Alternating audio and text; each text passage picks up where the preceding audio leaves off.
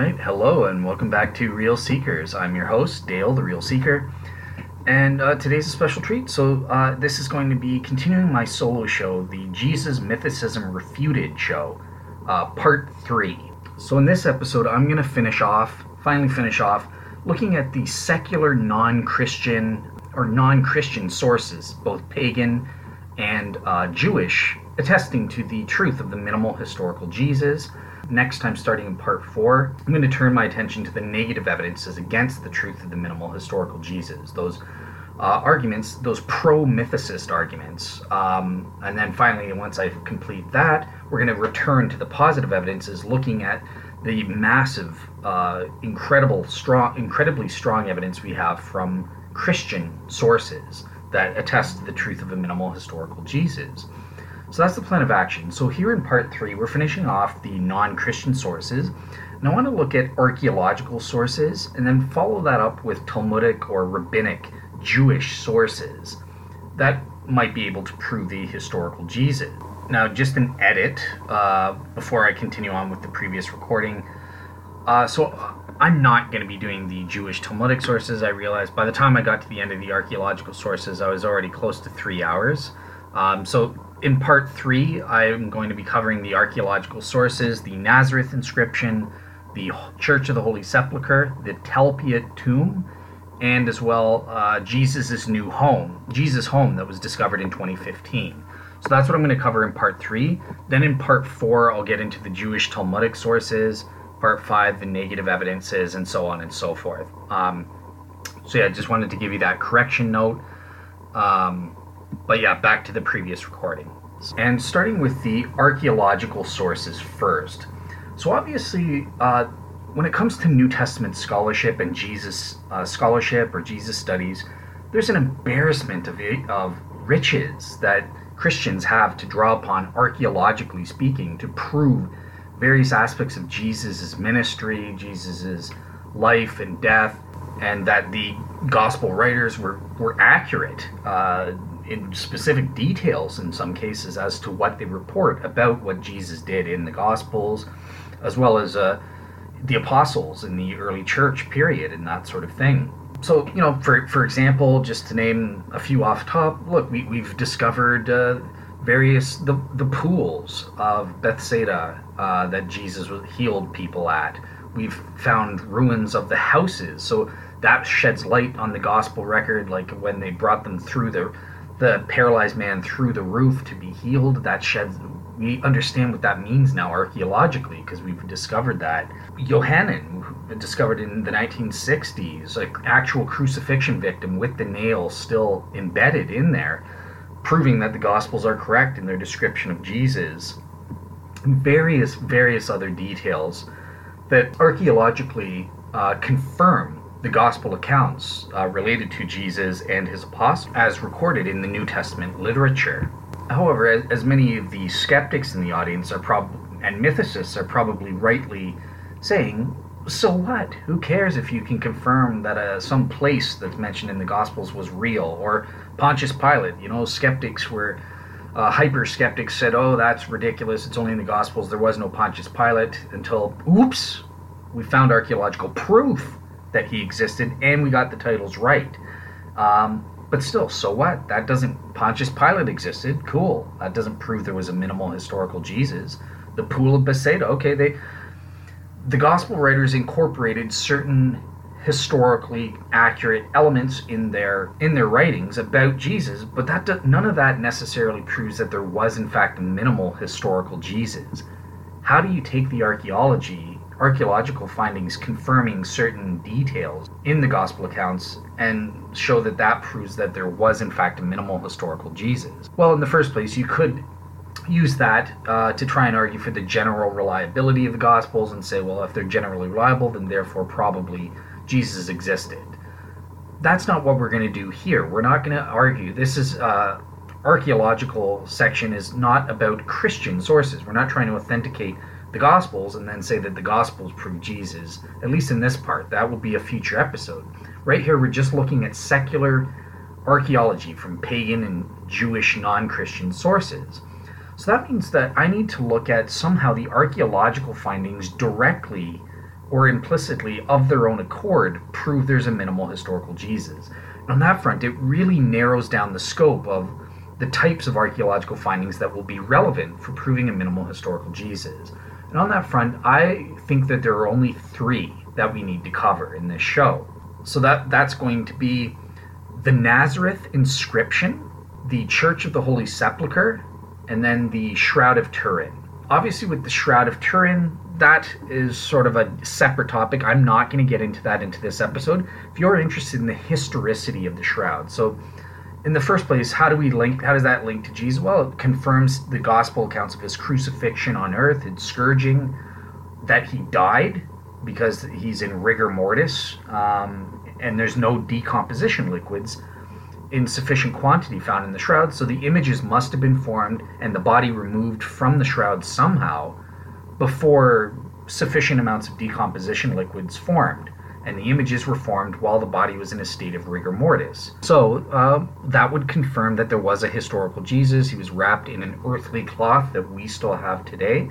But again, this is getting into the Shroud solo show, and I'm not going to get into that in this episode. If you're interested in the details about the historicity of the shroud, forget about whether it's a miracle or not. Pretend you're Barry Schwartz. You think we can prove that it does date back to a historical Jesus. Well, in that case, that would be an archaeological proof that the minimal historical Jesus existed, and beyond that, even more than a minimal historical Jesus, we can prove the crucifixion, scourging, and the possibly implies the resurrection from the dead, without respect to the mechanism as to how that happened in the formation of these images. So this would be incredible archaeological evidence. It's something Dr. Gary Habermas mentions in his book on the historical Jesus. I'm not going to get into that in this show. I just wanted to mention that third archaeological discovery that we have that does prove a minimal historical Jesus and beyond. If you're interested in the details as to, well, the evidence is for and against the Shroud of Turin, go to my Shroud solo series part 3 episode. That's where I get into all the details. Does he fit a Jewish man, Jewish burial customs? Does the cloth fit the textiles of the 1st century AD? And all of those details are handled in my Shroud solo show, part 3. So I'll just defer you to that. So that means we're going to focus in this show, Jesus Mythicism Refuted part 3, on 2 archaeological evidences, that Nazareth inscription and the Church of the Holy Sepulchre. So let's get into that, starting with the Nazareth inscription.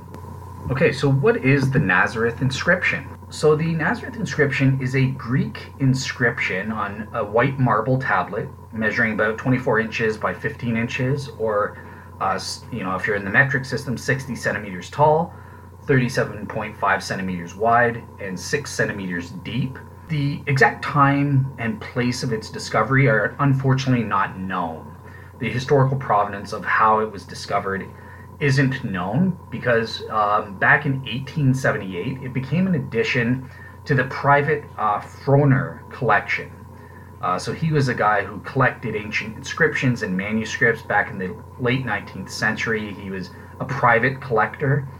And the only thing we have from him is a quick note. Obviously, he wasn't scrupulous. There weren't the standards back then for authenticating objects, stuff like that. So he just has a little note. This marble was sent from Nazareth in 1878. So that's how it gets its name, the Nazareth inscription, because of where it was sent from. That's all we know, literally, about how this guy, private collector, got his hands on it. After that, when he died in 1925, the entire collection was acquired by the Paris National Library, where the Nazareth inscription was rediscovered by various scholars, and that caused one scholar to translate it and publish that in 1930, at which point all heck broke loose. Scholars were captivated by this. Nobody questioned it, that it was in fact authentic from Nazareth and everything like that. We got a flurry of publications from 1932 onwards. And what it is, so it's written in Greek Unicial script, and it appears to be an imperial edict, or it claims to be an imperial edict from the emperor, from Caesar, that was originally written in Latin, and then somebody translated that into Greek. Whereas this is sort of what scholars call a quote-unquote rump version of the original Latin or Greek translation of it. There's a lot of spelling mistakes in it and that sort of thing. There are phrases that are commonplace. The author badly translated the original Latin of the decree. Even the Greek itself was misspelled in places. So, what the consensus view in scholarship is that this is a rump version or abridged version of a Greek translation of the original diatagma, or the original edict itself, which was originally in Latin by the emperor. So what does this edict actually say? Okay, so the main translation here, it says, quote unquote, Edict of Caesar. It is my decision concerning graves and tombs, whoever has made them for the religious observances of parents or children or household members, that these remain undisturbed forever. But if anyone legally charges that another person has destroyed or has in any manner extracted those who have been buried, or has moved with wicked intent those who have been buried to other places, committing a crime against them, or has moved sepulchre sealing stones, against such a person I order that a judicial tribunal be created, just as is done concerning the gods in human religious observances. Even more so will it be obligatory to treat with honor those who have been entombed. You are absolutely not to allow anyone to move those who have been entombed. But if someone does, I wish that violator to suffer capital punishment under the title of tomb breaker. So that's the translation here, according to most credible scholars like Dr. Clyde Billington, for example. And there's a couple notes here. So the Greek word for edict is diatagma. And basically what that means, it suggests to most modern readers some sort of imperial legal process. But the fact of the matter is that the Nazareth inscription is almost certainly, as I said, a rump or abridged version of an imperial rescript. So we had some skeptics who did a scientific test in 2020 that we'll find out a little bit more when we come to objections. But they kind of said, well, look, because it says Edict of Caesar, it uses this word. It's absolutely not a rescript. It is an imperial edict, and that's unambiguously the case, kind of thing. And they give certain reasons as to why it fits some of the common technical language or expressions used in Roman laws, such as "it is my pleasure" or "malicious deception," stuff like that. But the actual historians themselves say, no, that's a little too simplistic. The word diatagma for edict, translated as edict, is almost certainly a rump or an abridged version of an imperial rescript. Now, interesting, this word diatagma is actually very rare in ancient Greek texts. It's not really, it only there's less than a dozen usage of this word that appear in all existing ancient texts, and that's even counting this Nazareth inscription. Now, two of these uses of this rare word are by the Roman Emperor Claudius. That will be important later on when we come to an evaluation here. And also, interestingly, again, going to be important for the evaluation, a couple of scholars, Drs. Little and Scott's Unabridged Greek-English Lexicon, only lists 8 ancient appearances of this word diatagma for the word edict, and one of these is in the New Testament, in the biblical book of Hebrews, chapter 11, verse 23, which reads, Edict of my king, diatagma tu Basileus. Interesting. That's very similar to what's here, this diatagma Caesaros, or Edict of Caesar, on the Nazareth inscription. Interesting little link. The New Testament has this word, very rare word for edict, that was only used during the Emperor Claudius's reign. Does that kind of begs the question, did the author of Hebrews perhaps see the Nazareth inscription? We'll get into that when we get to it into an evaluation. But for right now, we just wanted to see what it is this thing says. Now, it has to be admitted that there are some differences. Some scholars translate this slightly differently. So the hyper-skeptic, Richard Carrier, the Jesus mythicist, he translates this differently, slightly differently. And he bases it off of other people who's translated back in the 1930s and that sort of thing. But here's his translation of this text. It's quote unquote edict of Caesar. It satisfies me that the graves and tombs that whoever for the cult worship of ancestors makes, or for the cult worship of children or household members, that those graves and tombs remain unmoved throughout their existence. And if anyone charges that anyone has either destroyed them or in some other way made off with what was buried in them, or to another place with canavish malice, took these things for the purpose of doing injury to the buried, or had the doorstone or other stones switched against that man who is accused, I order that a trial occur, just like a trial concerning the cult of worship of gods for the cult of worship of men. For it shall be much more necessary to honor the buried, so let no one at all move them. Otherwise that man I want condemned to death for the charge of digging through tombs. Okay, so a couple things. So you can see Richard Carrier, as a mythicist and a hyper-skeptic, seems to have sort of an agenda here. He wants to take the focus off of the bodies being robbed and that sort of thing, and he's talking about, well, there's this family burial cult, pagans, bling, bling, bling. So he's trying to say that this is not for Jews, it's for pagans, because it's talking about a family burial cult. So he says, look, the main motivation for the law seems to have been a grievance against those who were depriving people of the right to pay cult to their dead ancestors.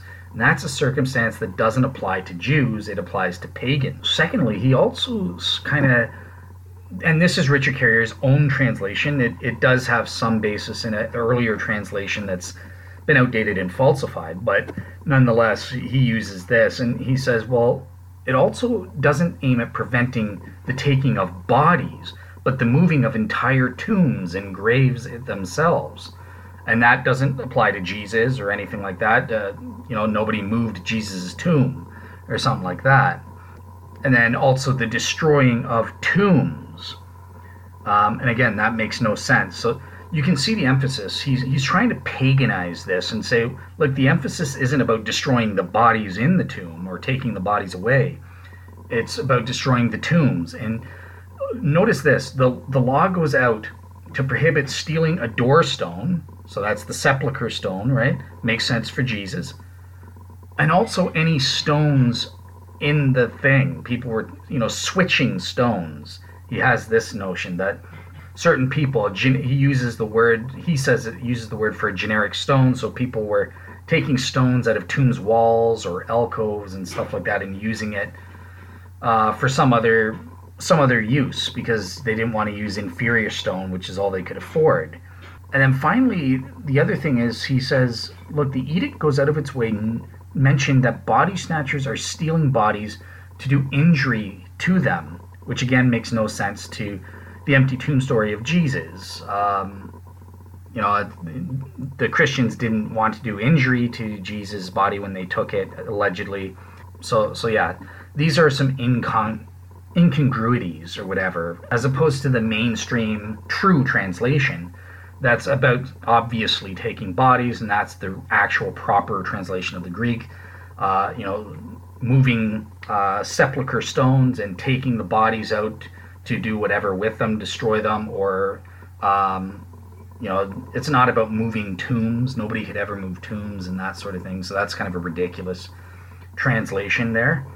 But yeah, anyways, we're just at the point of what. So understand there is this difference in translation where hyper-skeptics and mythicists try to translate it subtly differently, to put the emphasis on the tombs themselves and stuff like that, so that it's not necessarily applicable to a Jewish context or to Jesus, but is more akin to pagans and stuff like that, and pagan funeral practices. So, in that case, it's important to work out, well, whose translation is correct. The translation by a single guy, the Jesus mythicist who's invented his own translation, or the translation that all historians in the 21st century more or less accept and think is really what's going on here. So let's kind of work through this to figure out the correct translation of the Greek of the Nazareth inscription.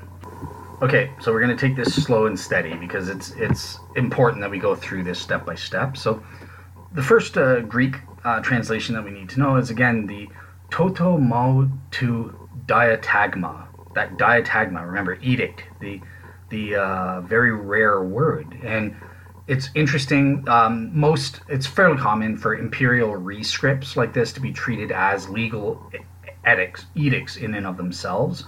According to most scholars, Dr. Charlesworth, for example, in his book about documents illustrating the reigns of Claudius and Nero. However, it's interesting because the Emperor Claudius himself calls one of his rescripts on Jewish rites this toto mau to diatagma, or this edict of mine. He uses this specific word. And as will be seen below, this is an imperial rescript of the Emperor Claudius, which fits the pattern and vocabulary of the Nazareth inscription very well. So there's this common literary style that's unique to the Emperor Claudius. Again, hint, hint, hint. This is going to be important. Okay, next up.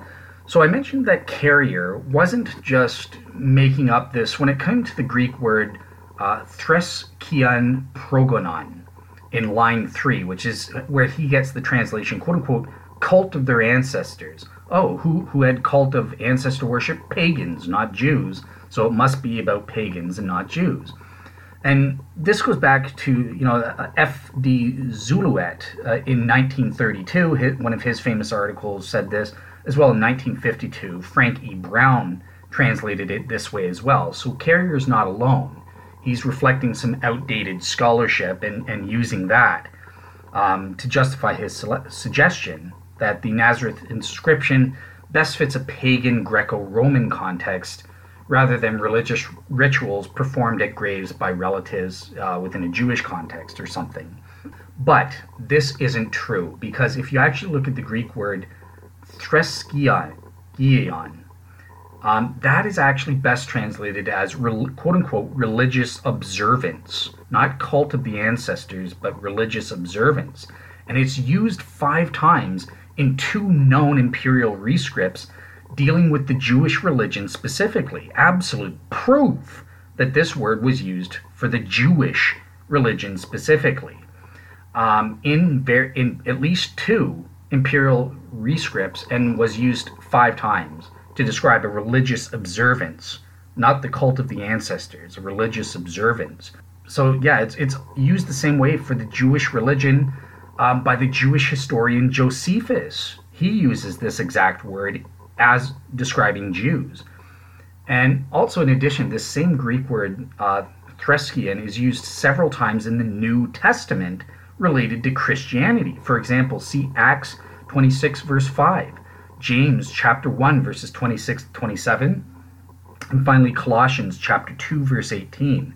So yeah, the Greek word threskion therefore does not necessarily suggest the pagan religion, and it can be best translated as religious observance, or even simply just as religion. Some translators have translated just religion, and this explains to you why most modern historians and translators of Greek would never go with this outdated interpretation or translation of it, threskion, referring to a specifically pagan cult of the ancestors.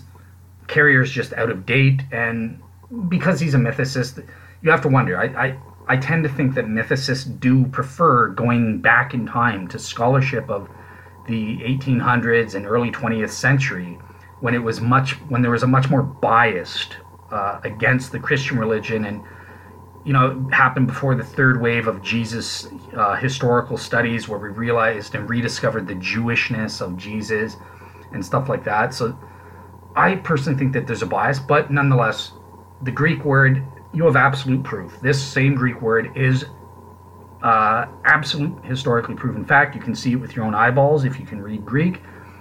It refers to the Jewish religion, and therefore why most scholars today say that, yeah, this just means religious observance or religion. It doesn't talk about the pagan cult of the ancestors. Okay, so next up, lines 3 and 4 assume the existence of family tombs where only dead bodies were present, not the ashes of cremated humans in urns. Interesting. Because pagans, they cremated humans and put them in urns. They didn't put them in family tombs. That's what the Jews did. Only the Jews had sepulchres. Interesting. That's another proof that this thing is applied to Jews. This edict is meant for Jews, not for pagans, because they only cremated or they just buried them in the ground or something like that. They didn't use tombs or sepulchres. And we'll get into that in more detail when we get to the dating. Essentially, basically, I just wanted to say there's nothing in this edict which assumes or states that the ashes of the cremated dead had been moved, lost, or scattered in any way, or that the funeral urns had been moved, destroyed, or stolen. And if this truly was aimed at pagans, like Richard Carrier and the mythicists would have you believe, why is that neglected? Interesting question, right? So that's another thing to know about. Further, the edict doesn't mention corpses or funeral urns being dug up out of the ground. So inhumation or burial in the ground, again, in cemeteries was a pagan practice, but this isn't mentioned in the edict at all. It's very telling that in the early imperial period of the Roman Empire, pagan Gentile burials for both corpses or cremated urns were almost always in individual graves and cemeteries, not in family tombs like what this edict refers to, like what the Jews did. Really, only a few of the very, very wealthy were buried in mausoleum-style tombs, and even these were only for very important, rich individuals, almost never for family burials. Who did the family burials? The Jews. Interesting. This edict seems like it's about Jews, not pagans. And some scholars say, look, there are no known examples, quote unquote, there are no known examples of family rolling stone tombs like those in Second Temple period Israel to be found among the other ethnic groups in the ancient Roman Empire. Jewish family, quote unquote, kok, K-O-K, tombs commonly had rolling stones or ceiling stones in front of their entrances, as was the case for the tomb of Christ. The fact that there were no Gentile burials in rolling stone tombs in the ancient Roman world strongly suggests that the Nazareth inscription was written for Jews and or Jewish Christians and not for pagan Gentiles. Incidentally, catacombs were nothing more than underground cemeteries, and they too were not divided into true family tombs. Ooh, that is devastating for Carrier, hearing that world's expert talk about the fact that it's just ridiculous to pretend that this is talking about pagans when actually the content is speaking specifically of Jewish burial practices and Jewish burial practices alone in the Roman Empire. All right, cool. So let's... The next translation issue, the Greek phrase doloi, poneroi, in line 6, which is translated, quote unquote, with wicked intent or malicious intent, is almost certainly the equivalent of the Latin cuius dolo malo, which is found in later Roman laws and that sort of thing. So the Latin is normally translated as, quote unquote, by someone's evil design. So you're taking the bodies, desecrating them out of a malicious intent. So basically, the entire Greek phrase here, what is it actually trying to say in line 6? So it reads as eis heteros topas doloi poneroi meta thatiokoda. I'm horrible at Greek, as you can tell. But yeah, the main important point to get here is the placement of this doloi poneroi between eis and heteros topos are two of the other places, and quote unquote has moved. This clearly indicates that it was the moving of the dead bodies to other places that was being done with malicious intent or with wicked intent. It's not the movement of the tombs themselves. Ridiculous, Carrier. Ridiculous. So, as you said, Carrier mistranslated this and pretended that they were moving. Let me just go scroll up back to his translation. He is saying, look, it's the movement of the entire tombs and graves was what he translated it as. But this phrase in the Greek, no, it actually specifically says the moving of the bodies. There's no doubt with this. Moving of the bodies to other places with wicked intent, that's what's being scorned here. Because, in other words, bodies were being moved to perpetrate some sort of a fraud. They had a malicious intent. And the proper translation of doloi poneroi, and I'll just spell it because I'm horrible, DOLOIPONEROI. And that's what we call with wicked intent. That's the translation. This gives strong support to the conclusion that the Nazareth inscription was written in response to the Christians, the resurrection of Jesus and his empty tomb, thereby proving his empty tomb. It's a perfect match. But notice that Carrier has to, oh shoot, that's too Christian, so let me mistranslate it and pretend, no, the crime is, it's not about the bodies, they're moving the tombs. That's the problem. They're moving the tombs. That's what it's speaking about. That's just impossible to be true given the Greek grammar of what's said, because given the placement of this doloi poneroi with wicked intent, where it's placed in between two other places and has moved, proves that it's talking about the bodies. So that takes care of that.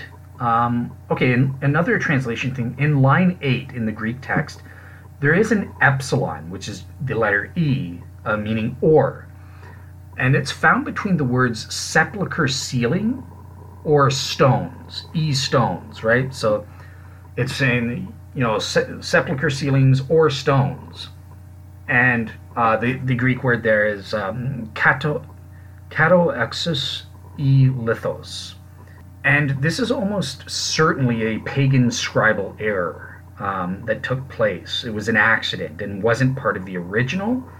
So this is what I mean. Again, we've got a rump version with scribal errors in it.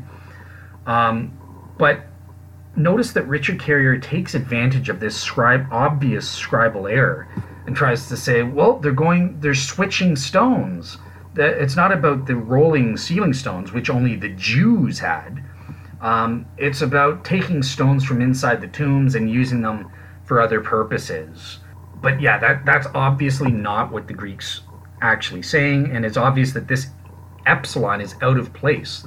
It's not saying sepulchre ceiling or stones generally. No, it's talking about sepulchre ceiling stones, like what they had in Jerusalem over Jesus' tomb that was rolled out of the way and that sort of thing. And as I said, all historians agree with this today. It's only the radical mythicists that have an agenda that really deny this. But yeah, for proof of this, the exact same Greek words, katoxe lithoi, without the Greek epsilon between them, appears in several other Greek documents. And translates always as sepulchre ceiling stones. And it's for this reason that nobody places an or between the two words in their translation. So yeah, sepulchre ceiling stones are what they're talking about, and those were used for Jewish family koch, or family tombs. And they were obviously not used in the Greco-Roman style in terms of inhumation, burying people underground. Why would you use a rolling stone? You wouldn't need a sealing stone. There's nothing to seal. Or if they're cremated and that sort of thing. Now, even for Jews, the period of time that sepulchre sealing or rolling of stones that was used for family tombs in Israel was relatively short, basically lasting less than 200 years. And that's going to be relevant when we come to the dating of this thing. But yeah, right now we're just going over the translation and what it says. So this is obviously a reference to, these Second Temple Jewish family tombs of the wealthy with sealing stones that are today called koch or kolk tombs by archaeologists. And there's no archaeological or documentary evidence which indicates that such koch tombs with their sepulchre sealing stones were ever used by pagans in the Roman Empire. And this fact strongly suggests that the Nazareth inscription, again, was written against Jews who spread the story about King Jesus, blah, blah, blah. Well, that's the interpretation. We won't get into that. But it's strongly about Jews. That's the audience, because only they had these sealing stones for their tombs and sepulchres. Okay, so the next thing in terms of translation, so the Greek phrase kriterion ego kalugenesthai, which is translated, I order that a tribunal be created, and this is found in lines 8 and 9, indicates that a trial for the crime of violation of sepulchre was to be treated as a sacrilege crime. It had to be handled by local religious tribunal, and the punishment, however it was to be meted out by temporal Roman officials, it should be noted that they should be handed over and then put to the death penalty, the absolute death penalty. Okay, so another outdated thing that Richard Carrier uses to try and reinforce this pagan, not Jewish audience is he kind of goes along with Frank Brown, again, that outdated scholar from 1952, in his article, Violation of Sepulchre in Palestine, who argues that the presence of the word gods, plural, in line 9 indicates that the Nazareth inscription was written for pagans, polytheists, probably in Decapolis, or the 10 cities. And Brown writes of this appearance of the word gods in the Nazareth inscription, he says the following, quote unquote, such an insult to Jewish feeling, an insult calculated to precipitate a general insurrection, was exactly what Roman policy did its utmost to avoid. In other words, they're saying, well, he uses the word gods, plural. That can't be a Jewish audience, therefore it must be for a pagan audience, because the Jews would be so outraged if he used the word gods instead of one true God in his edict there. Unfortunately, all modern historians kind of laugh at this. This is pure rubbish on the part of Brown, because number one, Flavius Josephus himself clearly states in his that Caligula Caesar nearly drove the Jews to an armed revolt in 41 AD because of his hubristic edict that his statue, be set up for worship as a god in the Jewish temple. So much for this supposed Roman policy of absolute respect of the Roman emperors doing their quote-unquote utmost to avoid causing a general insurrection among the Jews. They didn't give a rat's patoot. They just wanted to control you and would do anything and everything that suited them in that cause. But secondly, there actually still exists imperial rescripts written to the Jews by the Emperor Claudius, hint, hint, hint, for dating, which calls Caesar Augustus the god. Wouldn't that outrage the Jews? Well, according to Frank Brown, the emperors would never do that. Complete rubbish. Historically proven fact. You're wrong. And Carrier's, again, behind the times and outdated on this front. So yeah, the reference to gods in line 9, gods plural, should be viewed in conjunction with the establishment of the religious tribunal mentioned in lines 8 and 9. What the heck does that mean? Well, in other words, the imperial rescript is simply saying that, look, just as religious tribunals were to try criminal cases of religious sacrilege involving the gods, well, so also such religious tribunals should try cases dealing with the removal of corpses from the tombs. They're dealing with the crime of the violation of the sepulchre, and that was to be handled as a religious crime. That's all that line 9 is saying here. It's not, no way is it saying, oh, this is aimed at pagans. That's reading something into the text that just isn't there. And the interpretation that we're giving here for line 9, that modern historians take of this use of the word gods, it's actually supported by later writings, the Theodosian Code, for example, 9.17.2, where it actually states that investigations into the crime of violations of the sepulchre in the city of Rome were to be conducted by the judges and the pontiffs, the religious pontiff leaders. So, the crime of violation of the sepulchre was to be considered a religious crime in Roman law. So, yeah, this interpretation is fully plausible and makes sense. There's no reason to think that just because the word gods is used here, that proves, oh, well, the audience must have been pagan. No, the emperor is a pagan. He's just speaking off the cuff and doesn't care about being sensitive to the Jews or something. He's just saying, look, somebody violates a tomb and steals a body. That's a religious crime. They should be put to death. Charge them in the same tribunals for the tribunals that handle religious crimes against the various gods. The god of the Jews, the god of the Greeks, wherever it is. He's not making a point. So yeah, that's the interpretation on that front utterly fails. Okay, what about in line 12? Another possible thing here, translation, and we're getting towards the end, I promise. We've just got a few more to go, but I need to get extremely technical because the translation is a fundamental issue between mythicists and pro-historicists, and so we need to get the translation correct in order to move forward and see what kind of value this has for proving a minimal historical Jesus. So bear with me, we're almost done this technical Greek translation work, but like I said, it's important, so let's get through it. So in line 12, the Greek word metakinese should be translated as quote-unquote to move, as in to move dead bodies. But this is strangely not reflected in the translations of Zuluta from 1932, who translated it as quote-unquote disturb them.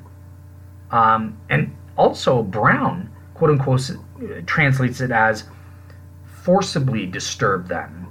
So yeah, this sentence in lines 11 to 12, what is it? It's simply restating for the second time that dead bodies were not to be removed from the tombs. It's referring back to the original clause where we proved that it was talking about the bodies being removed from the tombs, not about moving the tombs themselves. Ridiculous.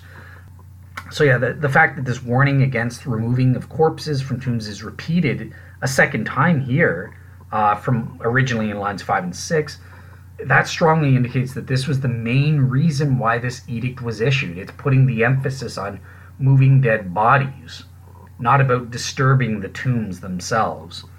Additionally, what's also interesting here is it's not about the typical grave robbing. It's not about moving the valuables or belongings of these corpses from the tombs itself. It's about the bodies being moved, the corpses themselves, not the valuables in the tomb. So you ask, why would any sane person want to move a body but not rob it as well? Why isn't there any mention of robbing these corpses, as is normal in a lot of Roman grave robbing laws, as we'll see? This is at least strange, and again, it's suggestive of what happened with Jesus. There was no claim that they robbed him or he had any goods. They just stole the body and perpetrated, with false, malicious intent, pretended that he rose from the dead. That interpretation kind of fits here. Okay, so the last interpretational note, translational note here to go over. Lines 13 and 14 of the Nazareth inscription impose the death penalty on anyone found guilty of removing bodies from tombs with wicked intent. Now, as several modern scholars have noted, there are no other examples in all of Roman law for the use of capital punishment for the crime of breaking into a tomb and removing a dead body. There's absolutely no other examples of this. Now, there is a reference to the stealing of bodies from tombs in an edict from the Emperor Honorius in 386 AD, 400 years later, in late antiquity. But the context of this edict makes it very clear that the problem being addressed was the theft of the bodies of Christian saints to be sold as relics, and that has no application to pagans back in the 1st century AD. So that's an interesting aspect, and this is something that Richard Carrier, the mythicist, denies, and he says no, there must have reflected a much older, ancient thing of punishing people, the death penalty for robbing tombs of the wicked, and he gives some examples. So let me mention some of those. So it's very telling because Carrier, he applies to various things. So, for example, he notes in 160 AD, there's Gaius wrote a textbook on Roman law called the Institutes. So, in context, he's speaking of traditional laws, and he says that as soon as the body is buried in a tomb by its owner, the tomb and body become religiosus, which means consecrated to the gods of the underworld. And violation of any such act is sacrilege. He also quotes Marcion's Institutes from 310 AD and reports that, quote-unquote, it is laid down further in the mandates on sacrilege that provincial governors are to track down those who commit sacrilege, brigands, and kidnappers, and punish each according to the degree of his offense. And it is so provided in the constitutions that those who commit sacrilege are to be punished with a fitting penalty extra ordinem. Kind of hints in the digest of Justinian that we mentioned there before, maybe death or something like that, and or that at least the governors had carte blanche when it came to decide what is the guilt and punishment that is up to be given out for these. And sacrilege is a very extremely grave crime. So what's telling here in the first place is that, look, it's not mandating the death penalty. The pro-historicist side is confirmed by the mythicist himself in the principle of enemy attestation. He's trying to prove that through association, well, look, it was seen as sacrilege. It was seen as a religious crime. Yes, okay, great. We saw that with this edict itself. And for some crimes like kidnapping and stuff, they were so serious and that it warranted the death penalty. Yes. Well, so then I guess these are connected. So you could get the death penalty for this too. Yeah, but it doesn't say that. You're reading into the text there. And also these sources are very late and therefore irrelevant. They don't apply to the early imperial period during the time of this inscription was given. So even if it did say what you wanted, they still wouldn't necessarily prove that there is a law at this time. It still remains the fact that these penalties of the death penalty was totally atypical at the time this was made in the 1st century AD. Even Ulpian's Duties of the Proconsul, which is written around 220 AD, Carrier cites this and says, quote-unquote, many have been condemned to the wild beasts for sacrilege, some even burned alive and others hanged on the gallows. Even the lightest penalty for such crimes is deportation to an island. But what's funny is he goes on to say in the Praetor's edict of the same period, he quotes another thing saying, well, the action for violation of a tomb or a dead body, entails infamia, not the death penalty, infamia, which is basically disgrace in an honor-shame society, which was really bad. It's the loss of important rights, and you have a severely poor reputation. You become infamous. So once again, Carrier is kind of, in trying to prove his case that this was no big deal, the death penalty was out there for robbing bodies everywhere, I think he actually proves our case that this was totally unique at the time. And this is even backed up by the skeptic Kyle Harper, the scientist who we're going to be finding out a little bit more about in a bit. He did a scientific study of the inscription here in 2020 and proved some things that were controversial for the pro-historicist or people, Jesus scholars and biblical scholars and stuff like that, Christians basically. We'll talk. Even he admits this Nazareth inscription is probably the first instance of the death penalty being issued for this specific crime, not necessarily just robbing valuables within graves and stuff like that. This is the first instance where the capital punishment is issued for this crime. So the skeptic Kyle Harper, a scientist who has done scientific work trying to disprove the Christian case here, disagrees with Carrier and says, no, it's not obvious that, for what he knows from consulting actual historians, that's not true. This is probably the first instance. And let me go into what the actual historians have to say. So, look, generally under Roman law, tomb breaking or robbing was treated as a matter for a civil suit by the family of the person buried in the tomb that's violated. So this goes back to Justinian's Digest. I kind of hinted at that from Carrier, and this Theodosian Code. But these were civil fines, not the death penalty, that were imposed on tomb violators, or as well what we read from Carrier, infama later on, that infamous reputation. But what's important here with this Theodosian Code is that it's saying that what's punishable here is the destruction of limestone mausoleums, not the moving of bodies or the robbing of tombs. So the looted limestone from mausoleums was being burned into lime for cement, and that's what this Theodosian Code is actually saying. Carrier is taking it out of context. Now, Justinian's Digest, it's true, that does impose the death penalty on anyone who, quote-unquote, robs dead bodies, cadavera spoilent, by armed force. So if you rob dead bodies by armed force, manu armata, then with the exception of the Nazareth inscription, there is no reference outside of this or the Nazareth inscription that allows in Roman law the death penalty being imposed for breaking into a tomb and removing a dead body.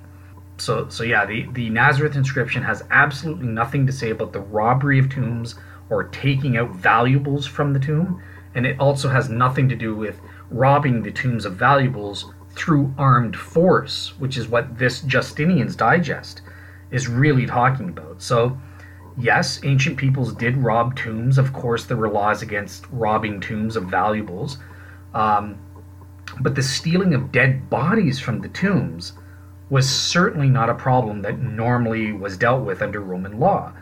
Roman pagans generally believed that the ghosts of the unburied dead could and would haunt the living. So there are many pagan Greco-Roman stories from the ancient world about living beings being haunted by ghosts, whose bodies or ashes were not properly buried, and that sort of thing. So yeah, the provision in the Nazareth inscription imposing the death penalty for the stealing of dead bodies from tombs does not at all fit a pagan Gentile context. You know, they would not have want to have removed a dead body. They would just want to remove its rings, its valuables, and get in and get out as quickly as possible. So that doesn't fit a regular pagan context, and it is out of the ordinary. Okay, so with that said, before we get into evaluating certain interpretations of the data, now we have a sense. We went into great detail in terms of the translating of the actual Greek itself. The best translation is the one that speaks about stealing bodies, and it seems to have as its audience a Jewish audience rather than a pagan audience, and talks about removing sepulchre stones and taking out the body, not robbing graves, but taking the body out for a mischievous intent. Seems like Jesus to me. But before we get into interpreting it, what can we say about the dating of this thing then?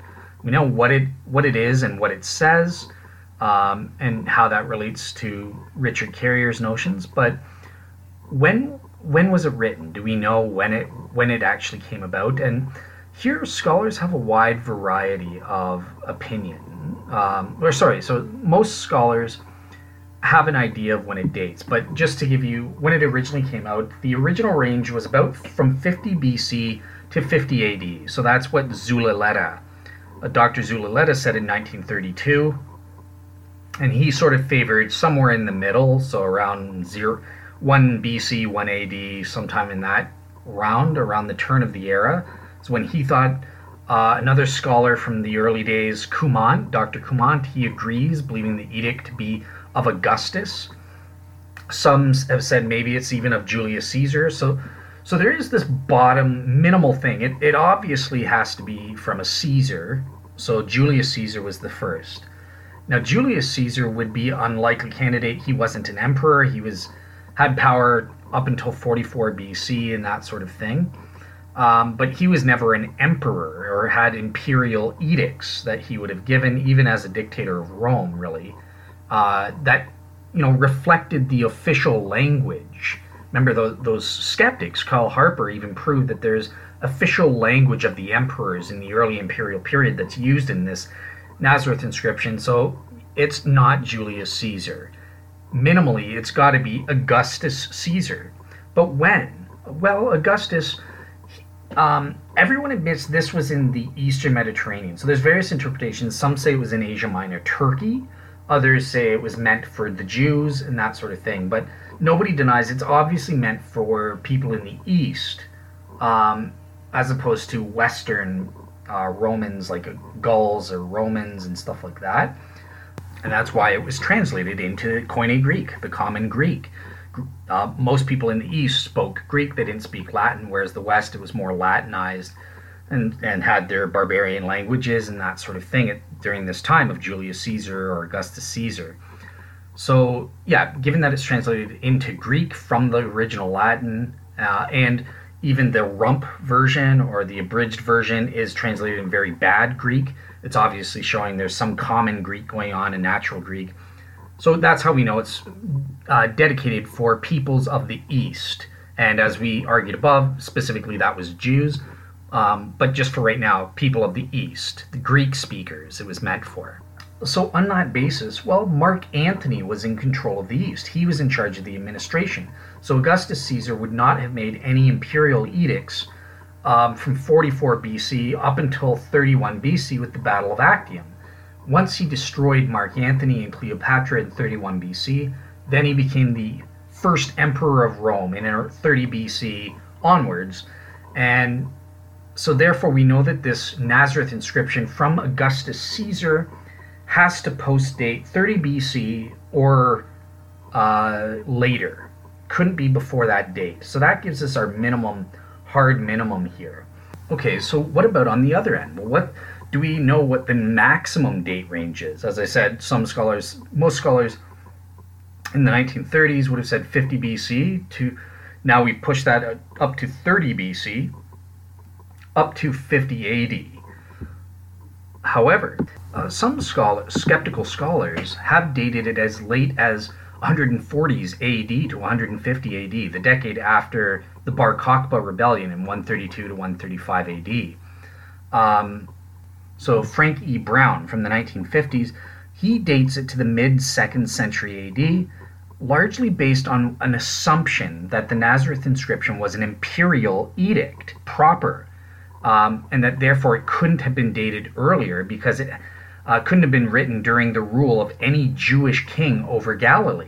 It would have had to have been when the emperor took over after the Bar Kokhba rebellion, 132-135. Then the Roman province of Judea became Palestine, and they wiped out the Jews once and for all. So he says this, Brown says, quote unquote, in the realms of such kings, created and upheld in independence by the emperor and the senate for the purpose of securing the frontiers, no constitution of the emperor was valid. Unfortunately, Brown's assumption here is clearly false historically. Modern historians would never say such a thing because his consequent arguments for dating the Nazareth inscription are faulty and unreliable. Number one, the Emperor Claudius, in the above rescript we gave, clearly gives orders directly to kings and dynastic governors. Not a problem. They did do that, even if there is kings and dynastic governors. And this rescript letter of Claudius was available to Brown in Josephus's Antiquities of the Jews. So he should have read it. He should have known better. Brown is just totally being an irresponsible scholar here, along with Richard Carrier and modern-day mythicists who make fallacious arguments on this basis. So it's absolute rubbish to say that, it had to be, couldn't be while there was a Jewish king on the throne that he made this decree. No, he could. And secondly, it's not a legal edict, proper edict. Remember, it's a diatagma. It is a rescript, and a very bad one, spelling mistakes, poorly written, and stuff like that, of the original Latin edict itself. So there's simply not a problem here. There's no reason why it has to date to the mid-2nd century, and this is why all historians say that's ridiculous. It dates to the 1st century, probably most likely during the reign of Claudius, as we've been hinting at. So we've got we've got that general thing, but there's a hard thing of 70 AD, whereby it can't date any later than that as a fact.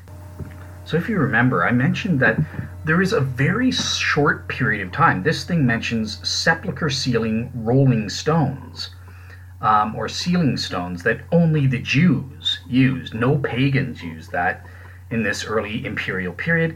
And even for the Jews, it was relatively short for family tombs.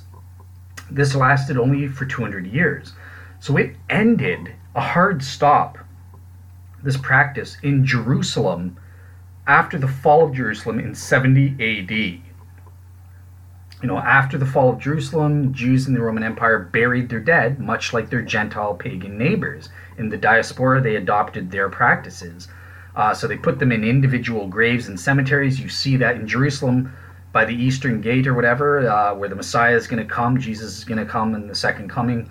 You got all those individual tombs, just like how the pagans, they're not buried in rock-cut tombs anymore. So this fact clearly says the Nazareth inscription had to be issued before 70 AD. Absolute proof, historically, because these Koch tombs from the Second Temple period just stopped being used at that time. So there we've got a period of 100 years that's set in stone. Sometime between 30 BC and 70 AD, the Nazareth inscription must have been written. But can we narrow the date down even more? Absolutely. You bet we can. But before I do that, I want to get into just provide, within this date, 30 BC to 70 AD, what are some of the interpretations that mythicists and other historians have tried to give as to what this is talking about? One interpretation by the mythicist Richard Carrier, he tries to give this little thing where he locates it. The inscription is not clearly, origin is not clearly known, but he says maybe it was issued in Samaria or Decapolis. And he says, I think it was, the cause for it was a historical event in Samaria in 8 AD. So during the time of Augustus Caesar, he issued this decree because some Samaritans in 8 AD, they entered the temple after midnight and tossed around corpses they had presumably illegally exhumed from elsewhere. And this possibly provoked the recall of the governor Coponius, the Roman governor at that time. However, Zoluta disagrees and says, no, I think the edict was issued in Decapolis, and it seems totally unconnected with the temple violation. So she kind of goes against this interpretation by Richard Carrier, where he provides this 8 AD date. Now, the most interesting date, most interesting interpretation within our dates, firm dates of 30 BC to 70 AD, at least at this time, is the interpretation by a bunch of scientists and historians who've done a 2020 scientific study. So I hinted at this, and they actually scientifically and chemically evaluated the Nazareth inscription itself and have scientifically proven where does this thing originate from? Not Nazareth, not Israel or Judea. It originates on the Greek island of Kos. That's where the marble was quarried to make this thing. So they go, oh, great. Well, you know what? In 20 BC, so that's within 30 BCs, during the reign of Augustus Caesar, there was a tyrant who ruled the island of Kos, named Nicias, and he was a leader of great local importance and broad connections. He was well known in Rome, and like many rulers, Nicias was a partisan of Mark Antony and Cleopatra from the east, but he was a bad, scandalous SOB. The peeps didn't like him at all. So anyways, he died, and in about 20 BC, they took out his corpse. It was dragged out into the sunlight, and the people in the city pried open the bars of his tomb, dragged out the wretch for the punishment of second death, because they hated this piece of filth so much. So these scientists, like Kyle Harper, for example, who've proven that the marble for this scientifically proven fact, undeniable, comes from the island of Kos. That's where the marble was quarried from. It doesn't come from the Holy Land or anything like that. On that basis, they say, well, maybe this edict, Augustus Caesar, after the Battle of Actium in 20 BC, he issued this to say you shouldn't have desecrated this guy's body. That's what the edict's talking about. It's about the impetus for it was Nicias in 20 BC.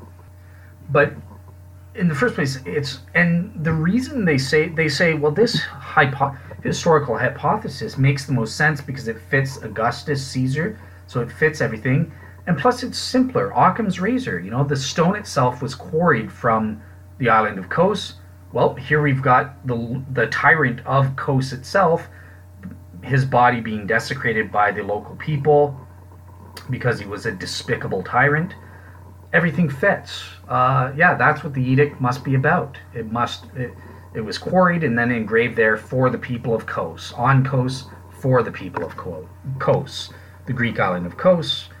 And their main reason, why should we believe that? Well, it's the simplest hypothesis, Occam's razor. That's where the marble was from, and that's who it was for. And it lines up within our firm dates of 30 BC to 70 AD, in between that date. Now, the problem is, even the scientists themselves, consulting historians, know that this is complete rubbish reasoning. It's not simpler in any way. To say this, it doesn't pass Occam's razor. That's an abuse of the criterion of simplicity. To say, oh, well, it was quarried there, and therefore it was meant for there, because everybody knows it was widespread. The island of Kos was widespread exporter of marble for the ancient world, including Judea. It's a historically proven fact that these scientists, and I'll include their scientific peer-reviewed paper for you guys to read on my blog, even they admit Herod the Great, there are actually inscriptions of Herod the Great and Herod Antipas, the Herod during the time of Jesus, that prove they were connected to the island of Kos. They had great connections with them, and they imported marble from them all the time for their purposes. This is totally uncontroversial. So there's nothing, absolutely zippo bupkis, about this scientific discovery from 2020 by Harper and his team that proves, well, just because the marble was quarried from Kos, that proves it couldn't have been in Nazareth or intended for Nazareth, the message and stuff like that, or Jerusalem or Judea. No, it makes perfect sense. It's equally likely because of the connections the Jews had, the kingdom of Judea had with the island of Kos, starting with Herod the Great.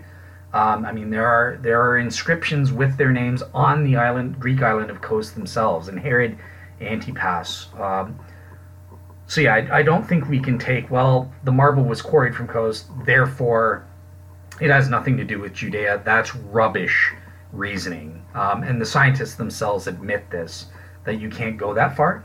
Now, they did want to try and date this thing, which would help us.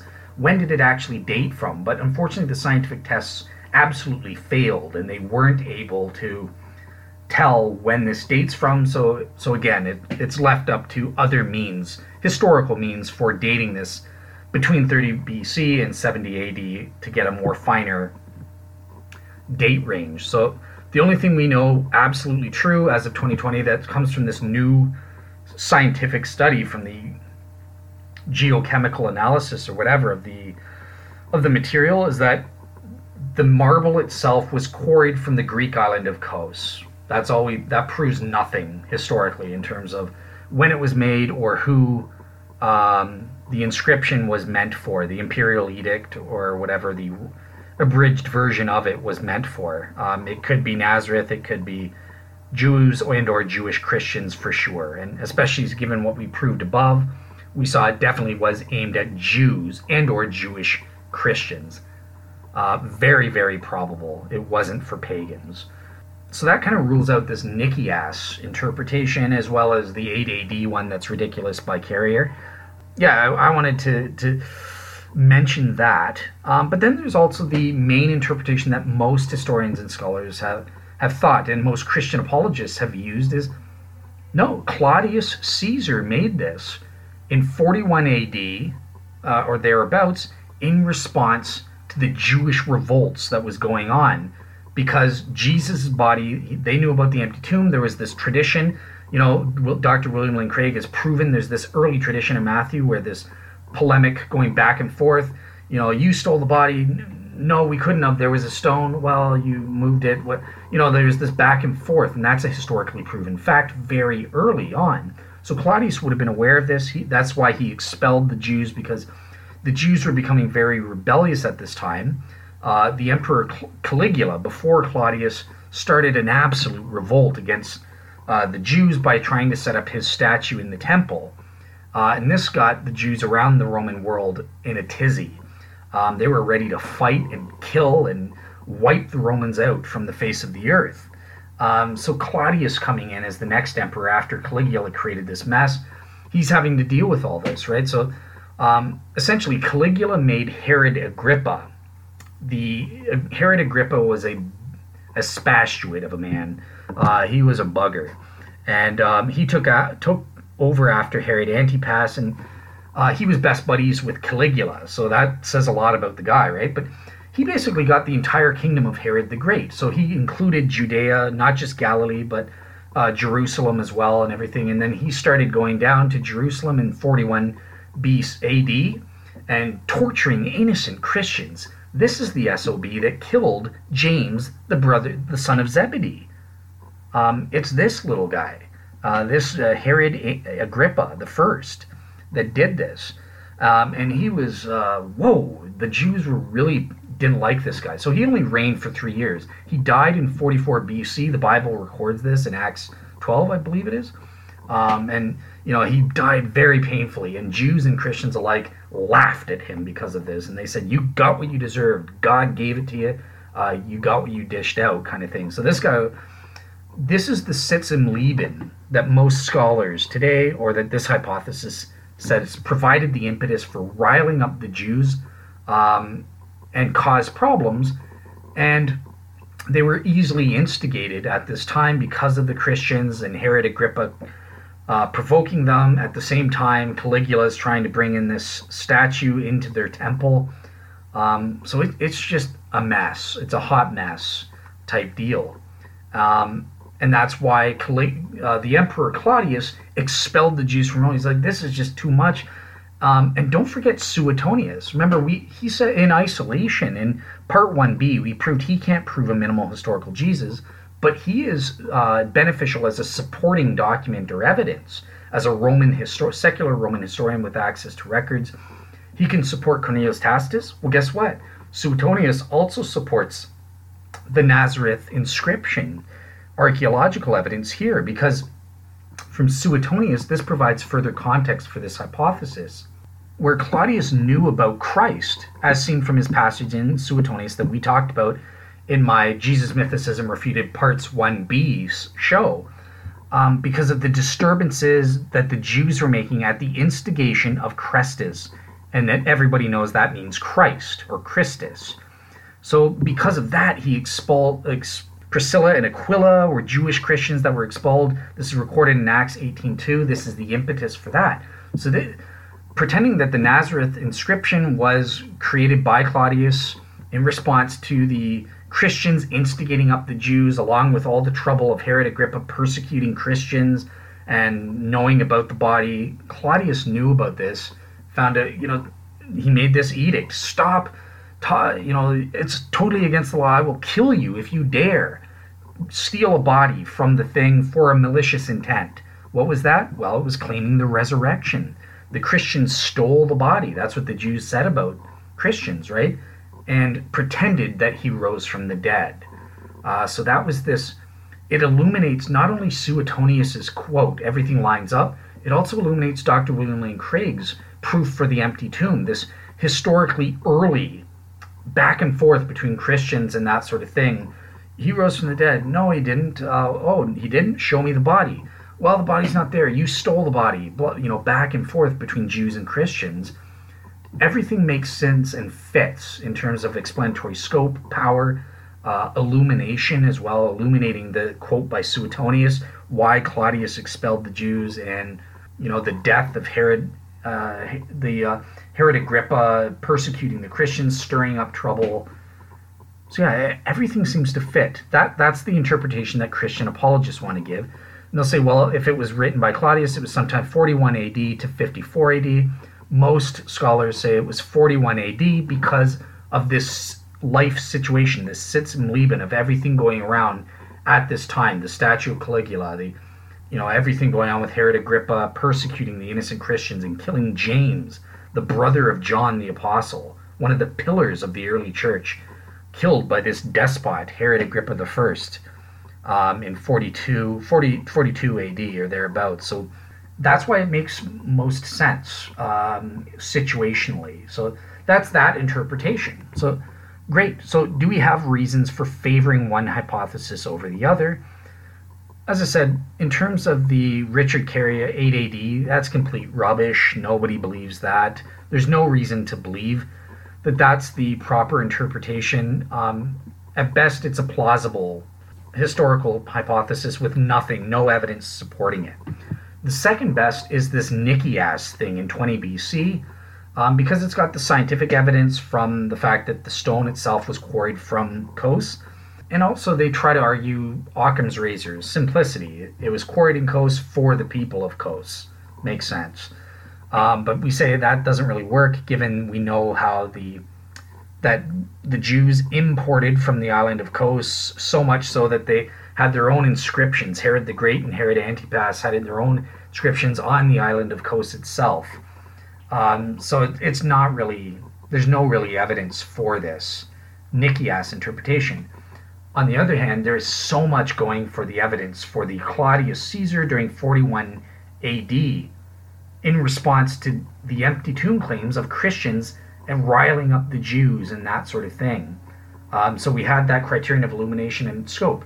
With Suetonius's quote, it accounts for the facts and the situation at that time. It accounts for the fact that the Nazareth inscription is plainly revealed to a sepulchre stone family tomb, just like Jesus, and to the Jews specifically, not to pagans in all probability. It explains Dr. William Lane Craig's apologetics arguments for the historicity and early attestation of the empty tomb via the polemical back and forth between Christians and one-upmanship between Christians and Jews.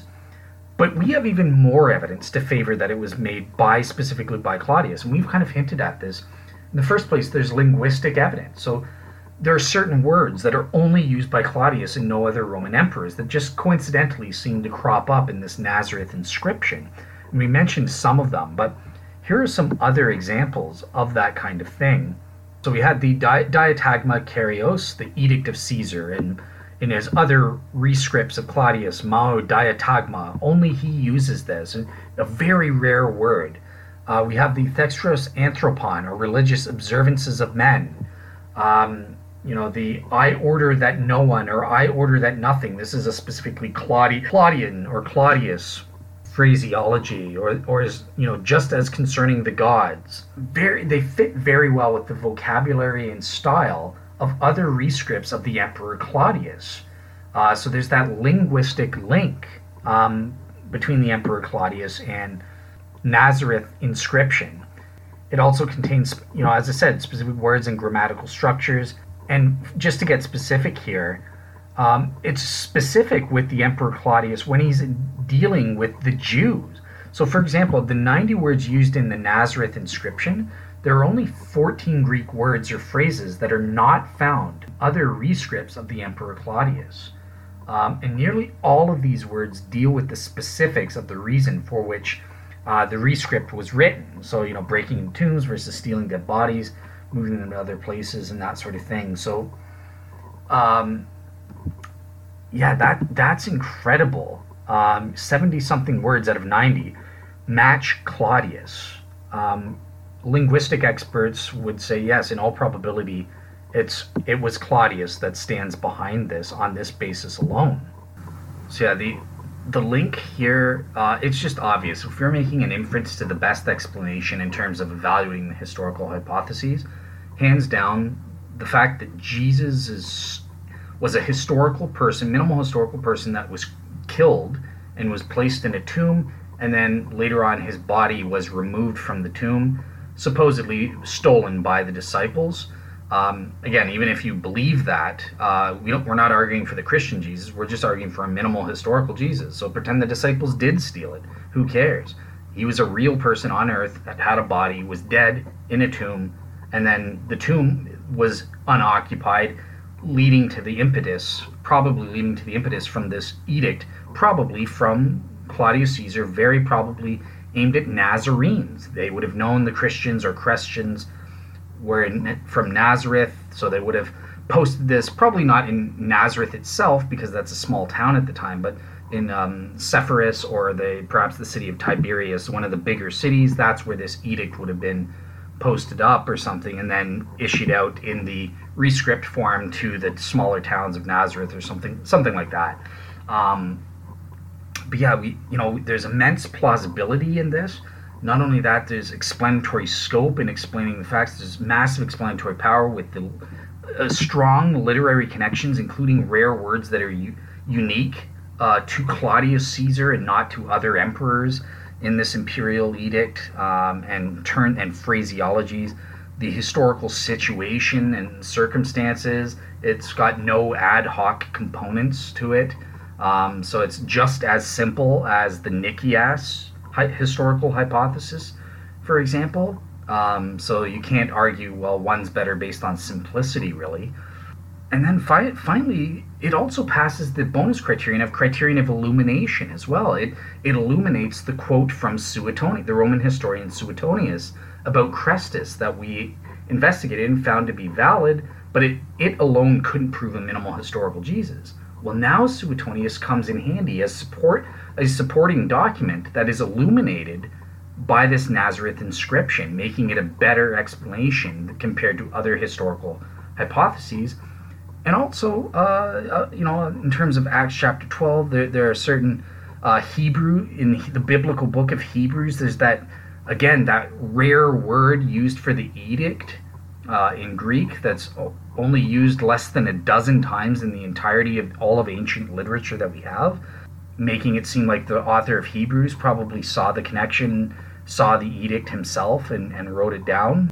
So yeah, there's just so much that's illuminated here as well. The tradition, the Dr. William Lane Craig apologetic, when we look at the Christian evidences or sources for the minimal historical Jesus in later shows, there's that early tradition between the fighting between the back and forth of Jews and Christians about what happened to Jesus's body in the tomb and why it was empty and everything like that. Well, that's illuminated by positing the Claudius hypothesis, Claudius edict in response to Jesus' body being stolen, historical hypothesis. So it's quite clear. I think that probably, on a balance of probabilities, the best explanation or historical hypothesis for all of the data, all things considered, is the fact that, the Nazareth inscription is a response by the Emperor Claudius in and around 41 AD, or early in his reign, in the early 40s. That is a response to the instigations of the Jews that were coming up because they were riled up by the Christians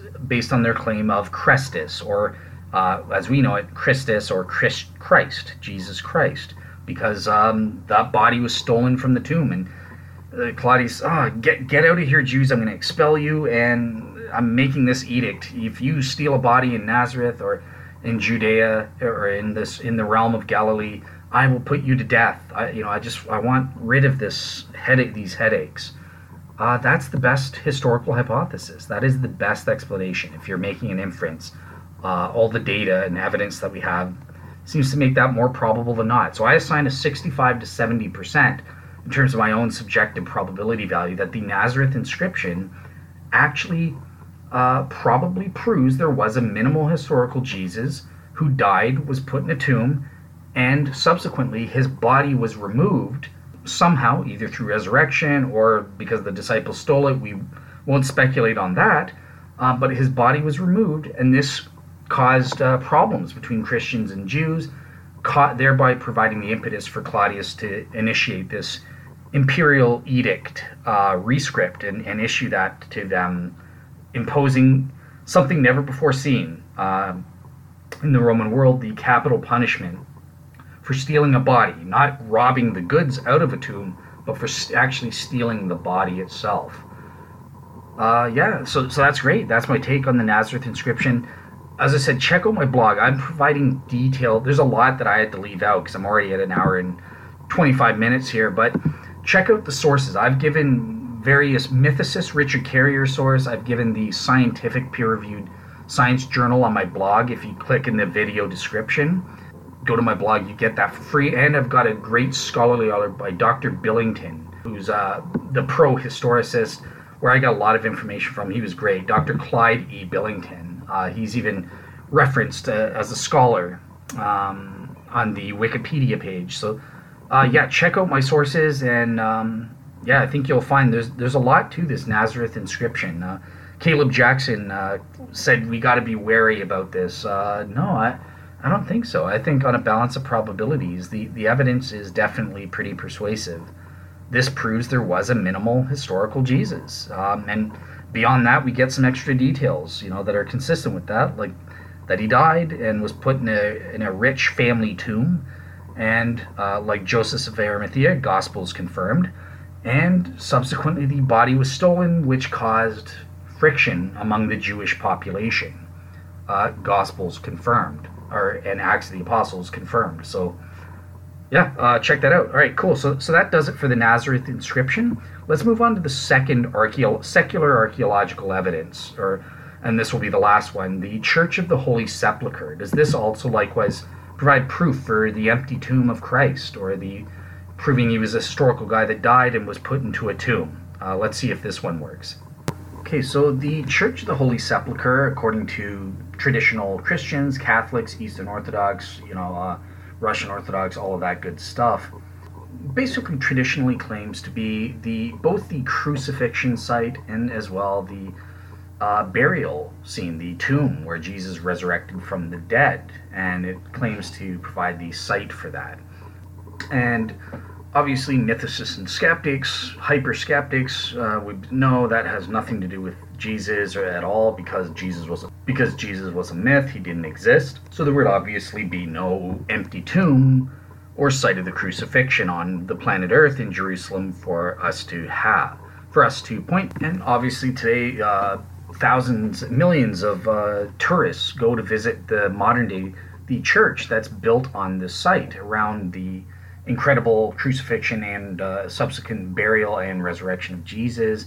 I myself was there in 2013, an amazing time. I was really lucky to go into the Church of the Holy Sepulchre, as well to the Protestant Garden Tomb, which looks a lot more natural, kind of gives you more of a feel of what it might have looked like in Jesus' day with the Protestant one.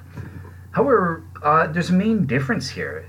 With the Protestant Garden Tomb, number one, we know that the tomb there dates way too old. It's way too early to date to the time of Jesus. And no scholars or archaeologists or experts in the field believe that is, or even could possibly be, the actual crucifixion place, Golgotha, the hill, and or the tomb of Jesus and that sort of thing. On the contrary, though, with the Church of the Holy Sepulchre, it's the exact opposite. Virtually all archaeologists and scholars are coming around and saying, yes, it's likely the case that this really is the archaeological site of Jesus' crucifixion, and or at least burial and tomb site, the tomb. And I've got a long list. Protestants are coming around. Dr. William Lane Craig, for example, has been quoted as saying that he believes this. He goes, quote unquote, "Indeed, the tomb beneath the Church of the Holy Sepulchre in Jerusalem is in all probability the tomb in which Jesus himself was laid by Joseph of Arimathea following the crucifixion." That's a Protestant, Dr. William Lane Craig, not one that would automatically go for Catholic legends or traditional legends. Well, we have none other than Kristen Romey from National Geographic, who's written, quote unquote, "While it is archaeologically impossible to say that the tomb recently uncovered in the Church of the Holy Sepulchre is the burial site of the individual Jew known as Jesus Christ of Nazareth, there is indirect evidence to suggest that the identification of the site by representatives of the Roman Emperor Constantine some 300 years later may be a reasonable one." Jeez. Jerusalem archaeologist and world's expert Dr. Dan Bahat claims, quote unquote, we may not be absolutely certain that the site of the Holy Sepulchre Church is the site of Jesus' burial, but we certainly have no other site that can lay a claim nearly as weighty, and we really have no reason to reject the authenticity of the site. Other scholars, a New Testament scholar, Craig Evans, has said that the authenticity of the site is probable. Archaeologist and world's expert historian Katharina Gelor also holds that the validity of the site cannot be discounted or refuted on archaeological grounds. And famous Jerusalem archaeologist Dr. Shimon Gibson, who's in all the BBC documentaries, I love Gibson, he's a great archaeologist, as well as Amos Kloner, have all stated that they think the Holy Sepulchre is, quote-unquote, likely authentic. And not only that, we also have the principle of enemy attestation, because the world's expert, Dr. Joan E. Taylor, who's associated with Dr. Shimon Gibson, Joan E. Taylor, she was a skeptic of the Church of the Holy Sepulchre. In fact, she stated wrote a book on Christians and their holy places, and in that book, she argued that Constantine chose to build his quote-unquote martyrarium basilica dedicated in 335 AD in honor of the cross on the site of the former Temple of Venus because of convenience, not because it was actually the site of the Christian holy place, the burial tomb of Jesus Christ, and it was known as Golgotha. So she tried to argue the opposite, and as we're going to see, I included in my blog a full article by her where in 2010 or 2002 she completely reverses herself and says, I was full of rubbish as a hyper-skeptic. We have absolute proof. Over-exaggeration, but we have proof on a balance of probabilities. This very probably is the actual site of Jesus Christ. And she's a secular archaeologist, so she doesn't say Jesus Christ, but of the site of Golgotha, of the burial tomb, is probably located where the Church of the Holy Sepulchre is. She's got an interesting theory about the site of the crucifixion, though. She thinks that, and that'll be in the article, I'm not going to cover that here, but she thinks that the site of the crucifixion was quite a bit more south from the church and that sort of thing, and where the tomb is in and about now. So she argues rightly that Golgotha, and we'll look at this, is a much wider area than is sometimes supposed. And she says, look, I think the site of the crucifixion was somewhat far away from where Jesus was ultimately buried. And that seems to back up what the Gospels say. And I'll get into her theory because I use her as my primary source. I think that her theory is very probably correct given the Gospel data and all the information and historical documents that we have pertaining to the site of Golgotha and the Hill of Calvary, quote-unquote Hill of Calvary. I'll get into that in a moment. But for the moment, the important thing here is, look, we've got scholarly consensus on our side. Secular, atheists, Jewish, and Christian scholars of Protestants like William Lane Craig, Craig Evans, these people are biased against principle of enemy attestation, against Catholic traditions and that sort of thing. They would want to say that's rubbish. No, that's just some Catholic thing Constantine messed up and screwed up. But no, the evidence is overwhelming, and that's why all these scholars are changing their mind. I mean, not only them, just another one off the top of my head, ancient historian Simon Montefiore, he also agrees that the location is quote-unquote likely to be authentic. So, yeah, scholarly consensus destroys the mythicists. This is the actual tomb and possibly site of crucifixion, which I'm going to be disagreeing with, along with Joan E. Taylor. At the very least, the site of the tomb proving that Jesus, the minimal historical Jesus, existed, died, possibly due to crucifixion, and was buried in the garden tomb, and then it was found empty, and later Christians remembered the site and that sort of thing. Incredible. Okay, so let's start getting into a little bit more details here. Okay, so let's become familiar with what Golgotha is as a place. So essentially, Golgotha is mentioned in all four of the canonical Gospels that we have as being the place where Jesus was crucified. So that's in Mark chapter 15, verse 22, chapter 27, verse 33, as well Luke chapter 23, verses 33, and John chapter 19, verses 17 to 18. And Luke, he omits the Aramaic name Golgotha and refers to the locality only in the Greek translation as, quote-unquote, a place called Skull. And it's important to note that the original word here, Golgotha, it doesn't necessarily mean referring to like a head poking out of the ground or something.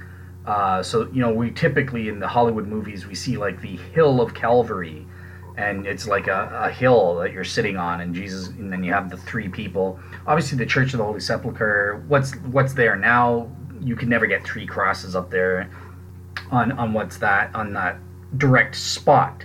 So we're looking really at the general vicinity here, and it's important to note that the traditional site of the Church of the Holy Sepulchre is located on a tilled saddle of part of the slope of a hill, possibly once known as Mount Gareb. But yeah, this would not have looked in any way like a hill. So it would have looked more like an elongated crater. So that's something that's interesting that people get confused with in the modern day movies. So just understand that when we're talking about Golgotha and place of the head or the skull or that sort of thing. And this area was used as a quarry dating all the way back to the 10th to the 8th centuries BC. So one thing here that's important is in terms of the area, what refers to Golgotha? Is it this specific spot, the Rock of Calvary, or is it a wider area? So believe it or not, the Gospel of John gives us the clear impression that Golgotha was not a small specific locality, associated with the death of Jesus, but it was actually a much larger region, just as Joan E. Taylor argues. We're informed here that Jesus was crucified in the topos named Golgotha, John chapter 19, verses 17 to 18. So, quote unquote, in the place, topos of Golgotha, where he was crucified, there was a garden, a kapos in Greek, and in the garden there was a new tomb in which no one had been laid. So here John is telling us, he gives us this visual image that may be shown pictorially as like circles. The largest circle of which is Golgotha as a topos, a place or a region overall. And then Jesus was both crucified and buried here in two different spots that need not necessarily be side by side, which is what the Catholic tradition says in the Church of the Holy Sepulchre. I think that's probably false. It could be two different spots where he was buried and where he was crucified, and indeed, as we'll find out, that seems to be what the Gospels are saying. So that's why I agree with the archaeologist Dr. Taylor here, historian and archaeologist. The maximum distance between these two locations obviously will depend on how large an area that Golgotha was, how big of a quote-unquote topos was Golgotha. And no source tells us that the tomb and the place of the crucifixion were very close to one another. In fact, we get the opposite impression if you just read the Gospels. So essentially the issue here is that the early church tended also to imagine that Golgotha was a region rather than a specific small place. So the ancient early Christian church fathers agreed with the Gospels and agreed with Taylor here against Catholic tradition. So the Rock of Calvary was really determined as the actual location of the crucifixion. It still didn't even become the definitive Golgotha, though, until about the 6th century AD. Before that, it was always just called the Rock of the Cross. In St. Jerome, for example, or Gyria. And, the basilica itself was, quote-unquote, on Golgotha. But again, until the 6th century AD, Golgotha was thought of as a large area, historically. A region or an area, a topos in the Greek. So Dr. Shimon Gibson and Joan E. Taylor did archaeological findings. They did explored the geographical features of the area of the Church of the Holy Sepulchre and beyond as they existed at the time of Jesus. And basically they reviewed the archaeological findings and determined, look, the entire area had been used as an Iron Age quarry, characterized by irregular rock cuttings, scarps, and caves. And the area itself is on a slope, but that slope it's been substantially cut away because of the quarrying activity. So this confirms the Gospels confirmed. It's a wider topos. When we're talking Golgotha, it's not a spot, it's an area. So that's the main point I wanted to get through to you guys. And we learned from Jerome, for example, it kind of confirms the Gospel Matthew 27:33, where Golgotha was known as, quote-unquote, the place of beheading. And Jerome also noted that this was the local Jerusalem jargon for, quote-unquote, execution place. So, the areas outside of Jerusalem where criminals were executed were called Golgothas. There's plural in his own day. So this is in the 4th century AD. So you can see how there's not the place, the area that's Golgotha. There's multiple Golgothas where criminals are executed, and it's the place of their beheadings and stuff like that. And this kind of reflects local Christian tradition, where they started to talk about execution places as Golgothas because of what happened to Jesus, and that Jesus was executed at this place of horror. So that's where this tradition for calling places Golgothas in Jerome comes from. Okay, so where was this location? So as I said, I'm using Taylor as my primary source, and she says it wasn't actually the traditional site, which on the map you're seeing on your YouTube video, that's Y, labeled Y.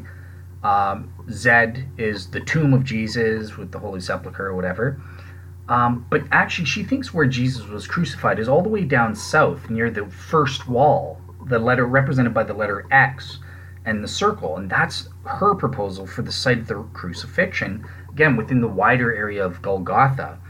And she makes an argument, read that in her source, I'm not going to go over that, but great argument that matches all the gospel data as well as information we get from early historical sources in the 2nd and 3rd centuries AD, as well as from the 4th century AD, where it's next to the Geneth Gate.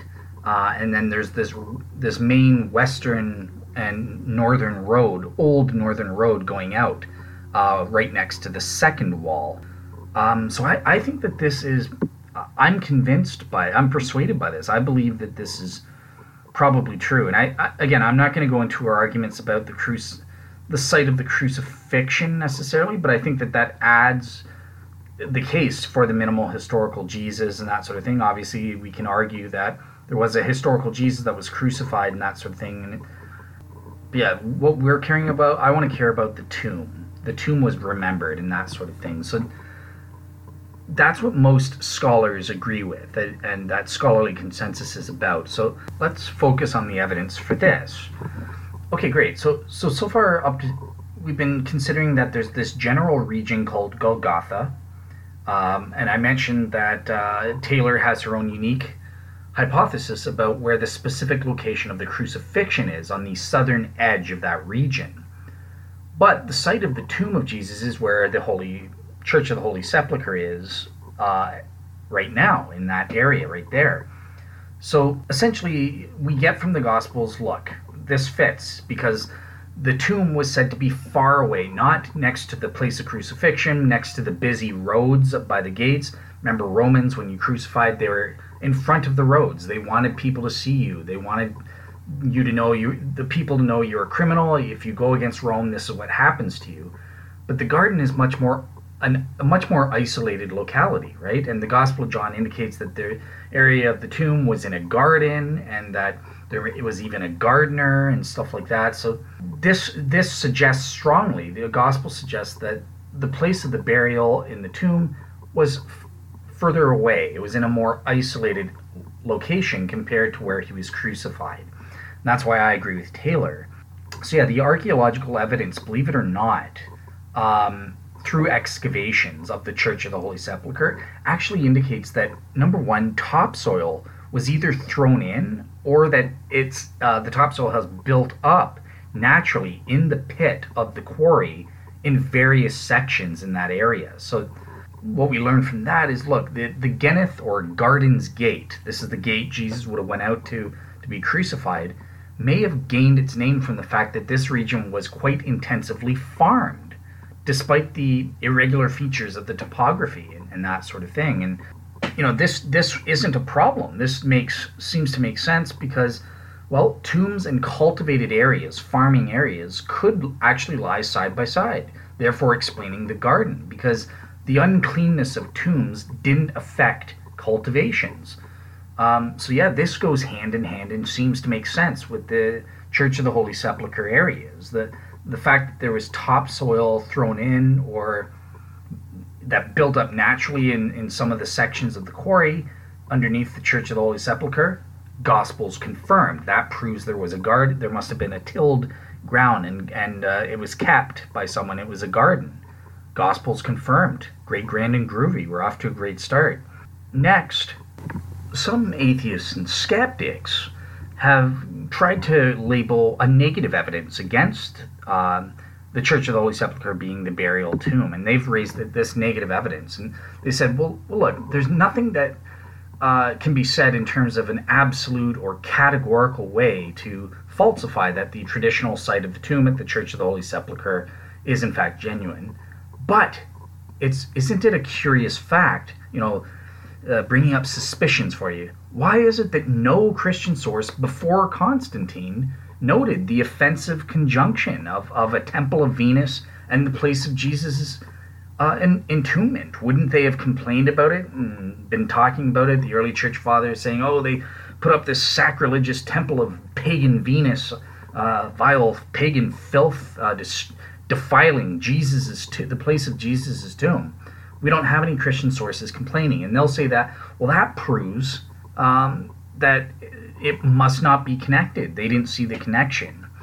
Now, Taylor kind of scolds these skeptics, these hyper-skeptics, and says, well, hold on. Skepticism does not completely suffice here because, in the first place, we're just speculating on how the Jerusalem church sought to hold on to the memory of its locations of places and that sort of thing, and you have no business doing that and that sort of thing because we're often surprised about how the witnesses of the mid-2nd century passed on the information that such and such a site was covered over by such and such a structure and that sort of thing. So the precise location could very well have just been determined by people standing on the surviving walls and figuring this out by recourse of various landmarks still visible.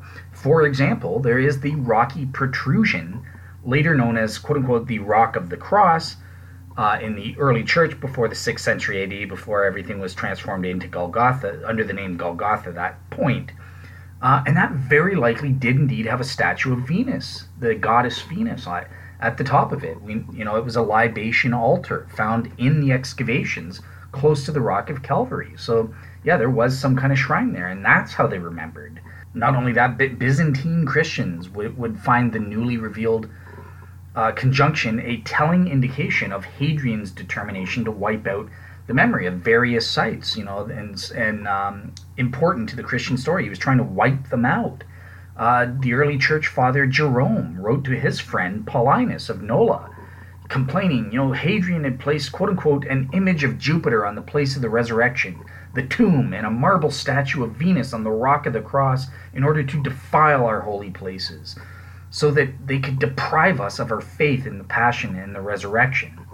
So, yeah, polemic and a later consciousness of, quote-unquote, holy places aside, if Jerome is correct about the placement of the statues, such as that statue of Venus, then the statue of Jupiter seems to have been located very appropriately just where Constantine's excavators found a tomb and built the Church of the Holy Sepulchre and that sort of thing. So, yeah, it's certainly, according to the world's experts and archaeologists, it is certainly very possible that the church preserved the information that the tomb of Jesus was located somewhere under the temenos of the Temple of Venus, even though no extant source ever mentions this or alludes to it in covert form. If those Jerusalem Christians could remember the site of the crucifixion as being in the middle of the colonnaded street, for example, in terms of the crucifixion, well, then they could probably pass on the memory of the site of the tomb as well through the statues of Venus and the landmarks. So, yeah, I don't think that this argument from hyper-skeptics really goes through. it proves nothing. It's just, again, absence of evidence does not prove evidence of absence, but the skeptics keep doing it without any proof that we would expect a mention of it. No, there's lots of ways they could have preserved it through landmarks and preserved their memory of these locations. Now, another argument, one that kind of changed the mind of Taylor, the world famous archaeologist and historian here, is kind of, well, it's the problem. How did Constantine's workmen or the Empress Helena, when they're in Jerusalem, how did they identify that this tomb where they built the Church of the Holy Sepulchre is in fact genuine? Well, Taylor says, well, this is a reason for thinking that it's authentic, because they immediately recognized that this is the one. Jesus was right here. It was self-evident to them. Oh, on what factor would it be self-evident? The tomb is described as being a new one at the time of Jesus. So maybe they could tell from the dating of it a little bit. Does it look really old, or is it relatively new, just a couple hundred years old? It also mentions that it had a ledge seen from the entranceway in its totality, where angels sat on each side of the ledge. So the biblical stories, though they differ slightly in details, or seem to, I should say, they are totally consistent in the presentation of the tomb. They don't give us the impression that the tomb was a Kochim or Koch type family tomb. In those types of tombs, you only see sort of a standing pit depression, and you can only see the feet of whoever has been laid in the Koch, K-O-K-H, or K-O-K. So therefore, it must have conformed to the proper type of tomb as per the biblical stories, and that is the Archosoleum type tomb, with a ledge quite near the entrance. So this was perhaps the indicator for Helena. But one thing I want to mention here is, oops, Dale, don't you remember with the Nazareth inscription? It was against people with Koch tombs, family tombs and stuff like that, and you said only that applies to Jesus and stuff like that. But now you're saying Jesus must have had, biblically speaking, an Archosoleum tomb, not a Koch or a Kochim type tomb. Yes. So according to the Bible, and Claudius wasn't expected to know all the details of the gospel accounts. He was just saying, oh, I know about these Kochim type family type tombs, and he just made a false assumption. He wasn't there in Jerusalem. He didn't know the Christian gospel stories. He just heard from hearsay, so he got that detail wrong in the Nazareth inscription. Not a problem at all. It's still obvious that it's Jesus that it's talking about, and it's still obvious whether Archosoleum tombs or Kochim tombs, these are unique to the Jews. Pagans, no way. Cremation or inhumation buried in the ground. That's how they did it. Individual cemetery stones and individual burials and stuff like that. That's how the pagans did it. Only the Jews here. So, nothing changes in terms of the Nazareth inscription. It's not a problem just because Claudius mentioned one type of tomb, but we're now saying, well, we know biblically that Jesus didn't have that type of tomb. Claudius made a mistake, and he actually had an Archosoleum type tomb. Who cares? Claudius just screwed up. The trouble with this explanation is, well, look, that wouldn't become, it still wouldn't be self-evident. There was a lot of Archosoleum type tombs, so there had to be some kind of identifying character or feature. And Taylor's argument is, well, look, there is nothing that would distinguish it. And usually people appeal to an attesting miracle in this time. Oh, God, an angel appeared and said, this is it. This is the tomb. Oh, now I know it's the right one. Interestingly, we don't get this from Helena or Constantine's peeps or anything. There's no mention of, oh, and a miracle happened and showed me the spot, or, an image of the cross floated and took me exactly to the tomb where our Lord had been slain.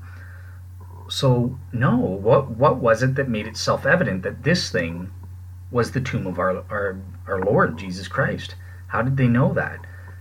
Just obviously. And it's because there had been absolute proof. It had been preserved, and it would had telling features that a natural person could just naturally know and consider to be self-evident. And this is, like I said, Joni Taylor, this was one of her reasons for being a skeptic originally, And when she actually thought about it and looked into the matter and researched in depth, she realized that was rubbish. Absolutely, this is not a problem. And this proves it must be authentic. Because, in her words, quote unquote, it seems to me that the fact that the tomb was considered self-evident is one of the most important factors that points to the probable authenticity of the traditional site of Jesus' burial tomb.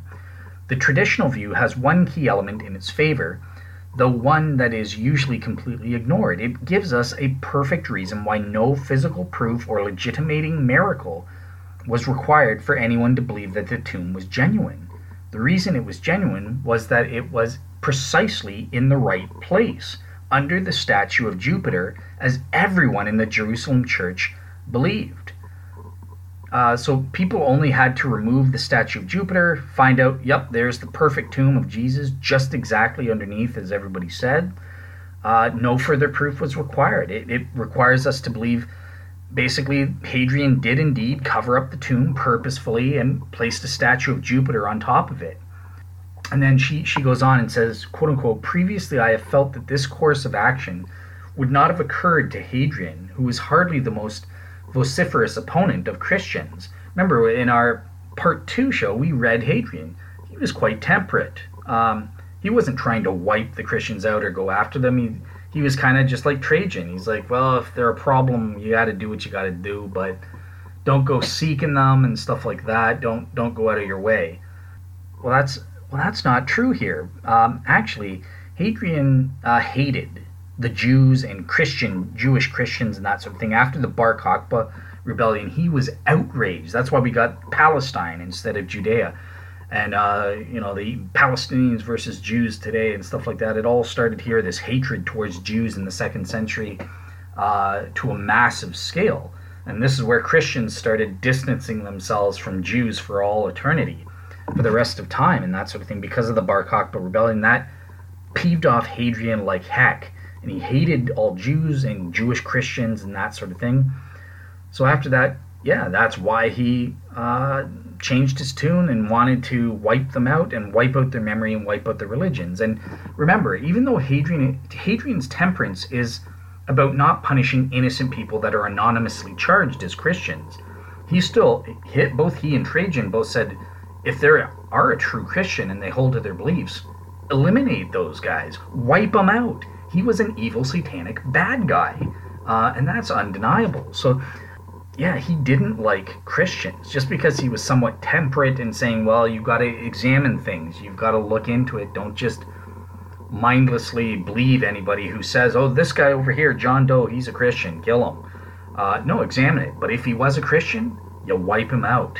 That's what the evil pagan Hadrian would have said. And so it makes perfect sense to the Sitzumleben that Hadrian would have wanted to eradicate Christianity, especially after he was peeved off with the Bar Kokhba rebellion. He was wiping Jerusalem out because of their second revolt. And, Jewish Christians, you say this is your thing? The heck with that site. Your little fake god that Suetonius and Tacitus report on, you worship that guy as a god? I'm going to show you the true god, the god that I like, Jupiter. And he placed the statue of Jupiter right on top of the tomb of Jesus. Makes perfect sense. It absolutely fits, and it's absolute proof that this is an argument in favor that the tomb is in fact authentic. There was a tomb underneath the statue of Jupiter, and the Christians remembered the location of Jesus' tomb through the location of the statue of Jupiter that Hadrian put on top of it, till the time of Helena and Constantine came and said, look, here's the statue of Jupiter, there's the tomb. Bada boom, bada bing, scientifically proven fact from their point of view. So yeah, that's why it was self-evident, because it was preserved in memory through this act of pagan disrespect that God used providentially to give us the actual location of Jesus, of where he was buried in the tomb, so that we could, today in the 21st century, mop the floor with mythicists who want to pretend that Jesus never existed as a historical figure. Thanks, Hadrian. You played your part in God's plan. That's amazing. Another bit of evidence comes from quoting apocryphal literature in Christian heretics and that sort of thing. And one of them that's the strongest is the so-called quote-unquote Achaemim fragment. Otherwise, it's the Lost Gospel of Peter.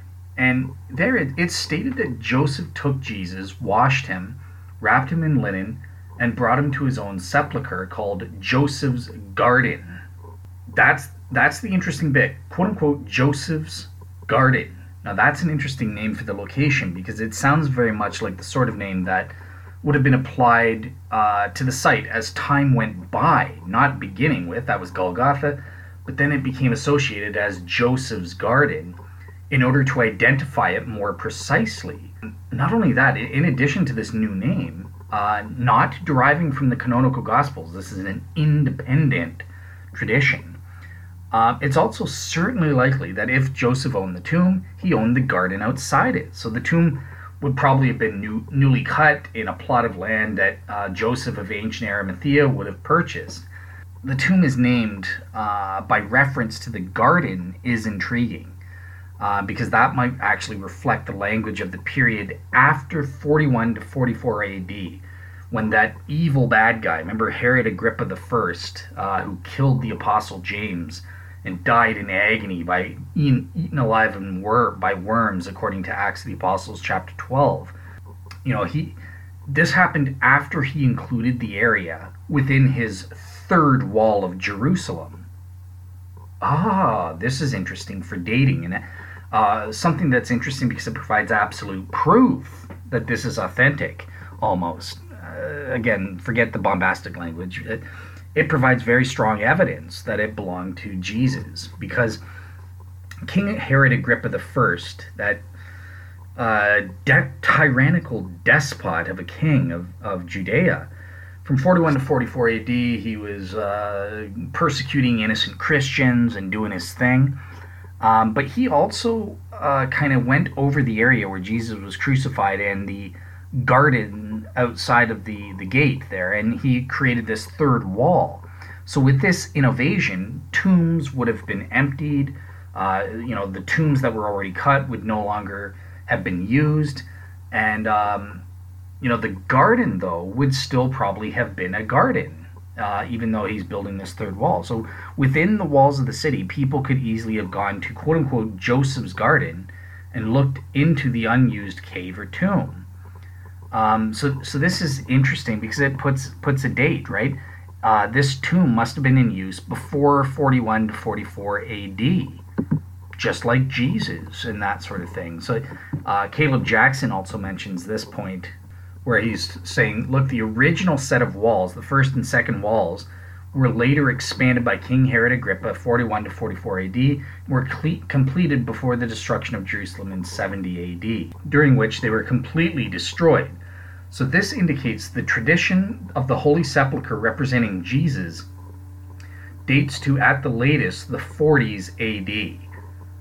As the site of the original walls was lost later on to make way for the new set of walls. And obviously, had the site been later, then legendary invention would have been expected that Jesus' tomb would be outside Jerusalem's expanded wall rather than its original wall. So this is the mark of authenticity and the biggest piece of evidence, according to Caleb Jackson, as well as according to the archaeologists and scholars that Caleb's relying on, and including Jonah E. Taylor that I'm using here. Look, this has to date really early, saying this is Jesus' tomb right here in Joseph's Garden, reflecting the walls as they were prior to 41 AD, prior to Herod Agrippa's expansion and third wall building program, when those tombs would have had to have been emptied and stopped being used and forgotten about. Interesting, and that's an issue. That the Church of the Holy Sepulchre is inside the walls of Jerusalem. They bury you outside the walls, right? Well, in the time of Jesus, up until Herod Agrippa, that was outside the tomb. The Church of the Holy Sepulchre's location was outside the walls of Jerusalem. Interesting. But that was totally wiped out and destroyed by Herod Agrippa when he built this new third wall. And therefore, later Christians, it can't be a later legend. It dates to the time of Christ, all the way back, 40 AD or earlier, or something like in the 40s AD at the maximum. And the garden was remembered, and it acquired this name because it was no longer a graveyard when it was inside the new walls.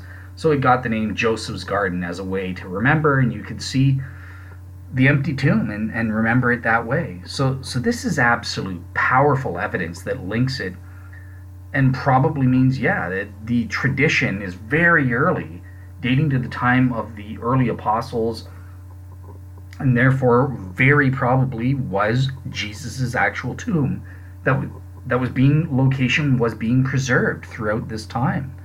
So archaeologists and scholars basically say, look, there's only two alternatives here. In the first place, there's an argument against the authenticity of the tomb, namely, well, Constantine chose the site of the Temple of Venus for his new basilica in honor of the cross in the tomb because it was a good location for redevelopment. Pure coincidence. Hadrian, well, he built his temple on the site for no other reason other than it was a prime building location. Total coincidence. And it was basically a later Byzantine choice of the tomb as being that of Christ was totally arbitrary and dependent on architectural layout of the new structure, and this is why we have the Church of the Holy Sepulchre today. That is so ad hoc, it is ridiculous and coincidental, it's ridiculous. The odds against that are ridiculous to believe. But on the other hand, there's the credible hypothesis of authenticity that virtually all PhD archaeologists and historians today acknowledge is true. Where it says, look, Golgotha was originally a wider area, an oval-shaped, disused ancient quarry located west of the second wall and just north of the first wall. It was kind of looked like an elongated crater in appearance. It had a garden with some graveyards nearby within the area. Jesus was crucified in the southern part or in a different location next to the roads, just outside of the Ginnath Gate and near to the road going west. And then he was buried about 200 meters away to the north in a much more isolated part of Golgotha, the area of Golgotha where the tombs and the gardens were. And the tombs in this region were then subsequently emptied out when the region was included within the new city in 41 to 44 AD when Herod Agrippa I built the third wall around the city. But the garden, even though the cemeteries weren't being used and the bodies were wiped out and moved out of the city, the garden nonetheless was still used, and it adopted the name of Joseph's Garden, an independent tradition not recorded in the Gospels to remember the location of Jesus' tomb. So yeah, Christians in the city would have visited the site, recalled events in the various ways. Then in the mid-2nd century, major changes took place in this part of the city. Emperor Hadrian came around and he covered up the tomb, putting a statue of Jupiter on top as himself to punish the innocent Christians. And they remembered the location and said, yep, the statue of Jupiter in the later on the Temple of Venus, that is exactly where the tomb of Jesus is, and that was recorded all the way up until Helena and Constantine captured the Eastern Empire and sought to commemorate his victory with building up, the magnificent structures in Jerusalem. And local Christians, remembering the tradition, yep, statue of Jupiter in the Temple of Venus. That's where our Lord and Savior was buried. Constantine's excavators in Helena took a look, saw that there was a 1st century tomb underneath, and said, absolute proof, this is where Jesus was buried. And they built the church, and the rest is history. So yeah, given the monumental earliness of this tradition, going back to even the 40s AD or earlier, in terms of the tradition of this empty tomb, with the eyewitnesses of Jesus always linking this thing with Jesus in terms of the tomb, I think that this is very strong evidence. And again, we've got the scholarly consensus on our side. So I'm about minimally 70 to 75% proven that the Church of the Holy Sepulchre preserves the accurate burial site or tomb of Jesus, the historical Jesus, thereby proving there was in fact a minimal historical Jesus, founder of the Christian Church, who died, was buried in the tomb, and subsequently that tomb was vacated or empty, implying therefore there was a resurrection or something like that. But the minimal historical Jesus hypothesis doesn't need that. The Holy Sepulchre evidence doesn't prove that the resurrection happened, but it implies it. And nonetheless, that minimal historical Jesus definitely entailed. I give that the 70 to 75% degree proven based on the Church of the Holy Sepulchre. Okay, great. So that does it for the two positive archaeological evidences there. However, with the Church of the Holy Sepulchre, we mentioned that there's the Protestant garden tomb. That's a joke. Nobody believes that is really Jesus. There are tons of proofs against it. For one thing, the tomb is centuries old, 7th century BC, 8th century BC, something like that. So everybody knows it's a historically proven fact that isn't the tomb. But Dr. James Tabor, there's the Talpiot tomb and the Jesus ossuary that purports to preserve Jesus' tomb and or his ossuary as well. So this would be a positive evidence proving that there is a minimal historical Jesus, if true. But doesn't that contradict the Church of the Holy Sepulchre evidence? What you mean, two tombs? What is it, the Church of the Holy Sepulchre, or is it the Talpiot tomb? And obviously the problem with the Talpiot tomb is that it doesn't deny the minimal historical Jesus, but it denies the Christian Jesus because it denies the resurrection. There's a bone box with supposedly Jesus' bones still left inside or whatever. So that denies the resurrection. Christianity is false. Who cares if we get a minimal historical Jesus if that's inconsistent with the Christian Jesus? That's no good for us. So we've got to address the Talpiot tomb findings and get to the bottom of that. So I'm going to get straight into that right now. Just so I'm going to do that instead of getting into, because this is already 2 hours, so instead of getting into rabbinic sources, that'll be in part 4, and I'll just push things back. In part 3, I'm just going to look at archaeological sources. So I want to finish off the Talpiot tomb, and perhaps I'll look at a new finding about, apparently some scholars on a documentary on CNN's claim to have found Jesus' house in Nazareth, attesting to his life. That's nice, something different. So I'm going to quickly look at that. So let me finish off the Talpiot tomb counterclaim and address that, and also perhaps look into this archaeological finding of Jesus' home, potentially. And that will wrap it up for part 3 here. Okay, so the Talpiot tomb was a tomb complex that was discovered in the 1980s during a construction project. And essentially they found various ossuaries. So what ossuaries are, basically they're bone boxes. The Jews would put the dead body into the tomb for a year. They would rot away, leaving behind the bones. They would put the bones in these boxes or ossuaries for the final burial and that sort of thing. So that's what these ossuaries were. They found about 10 of them in this Talpiot tomb. And it had a weird symbol on it and that sort of thing. And 6 of these had inscriptions on them that with names that are relevant. So they had Jesus, son of Joseph. Ooh. They had Maria, the mother of Jesus herself. They had Miriam, Mary Magdalene, perhaps his wife. Hyper skeptics kind of speculated and that sort of thing. There was Jose. Well, that's the name of a brother of Jesus. There was also a guy named Matthew. Well, that's not in the Bible. That doesn't fit. But they said, well, let's just pretend he was a brother or something. Maybe it fits. And then they also found James, the son of Joseph and brother of Jesus. Sounds like the New Testament. And then, interestingly, they also found Judah, the son of Jesus. So that's speculated to be the son of Mary Magdalene and Jesus, who were married and had a kid or something like that, according to these hyper skeptics that use this Talpiot tomb finding. And they say, well, there's this weird symbol on top of it. Well, maybe that's an early Christian symbol that's associated with the Apostle Peter and that sort of thing. So this is Jesus' tomb. You've got the hyper skeptic, Dr. James Tabor, who was very biased, and he kind of said, well, this is proof that these names and their combinations, look, the odds are 1 in 600 that this is not the tomb of Jesus.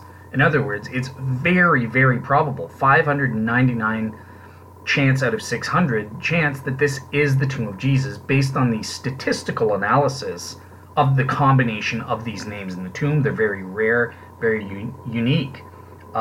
So that's it. We found Jesus' tomb. Bada boom, bada bing. Proof. The resurrection is false. Christianity is false. We got Jesus' bone box right here. He didn't raise from the dead. Your faith is in vain, and that sort of thing. Now, what's interesting here is that this proves there was a minimal historical Jesus in a way. There was a historical Jesus, at least, not necessarily the minimal historical Jesus, because that would be inconsistent. The historical Jesus of the Talpiot tomb is inconsistent with the Christian Jesus of the New Testament writings. The Talpiot tomb Jesus didn't rise from the dead. We got his bones in a box and that sort of thing. And he had a son with Mary Magdalene and all that nonsense that skeptics and atheists like to play out there.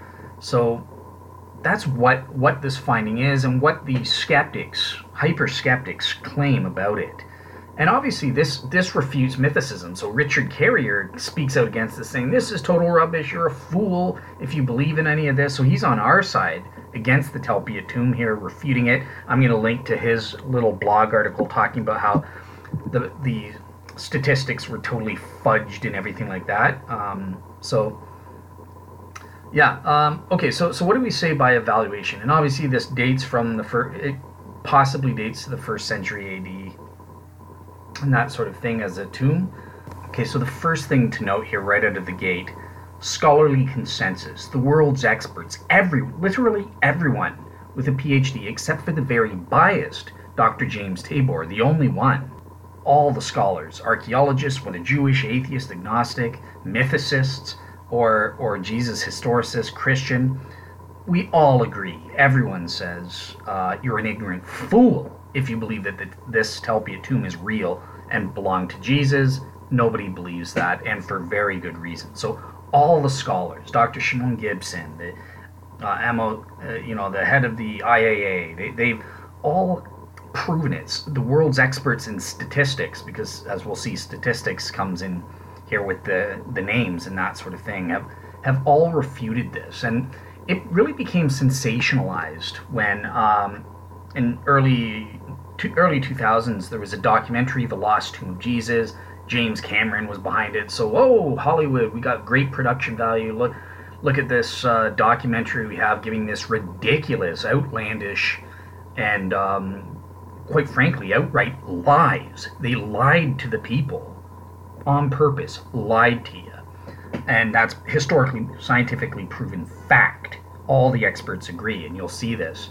But they tricked a bunch of experts like Dr. Shimon Gibson and that sort of into giving sort of cameos to explain, what this is about. And they fudged the data, fudged the statistics, they fudged the experts and edited it to make it look like they were supporting this thing. When, in fact, all the experts were so outraged after this thing came out at how they manipulated the people, that they all came out and gave another documentary refuting this nonsense and proving that it was a complete farce, because they were so outraged at being taken out of context in support of this Talpiot tomb. So that says a lot. If the scholars themselves are so outraged, we got to make another documentary refuting that nonsense that, these liars from Hollywood, James Cameron, made it look like we support them. That's sort of the first argument right there. Scholarly consensus overwhelming. The Talpiot tomb is not authentic. The exact opposite with the Church of the Holy Sepulchre. Those same scholars, Jewish, atheists, Christians, world's experts in archaeology, all agree. Church of the Holy Sepulchre, authentic tomb. Very probably authentic tomb.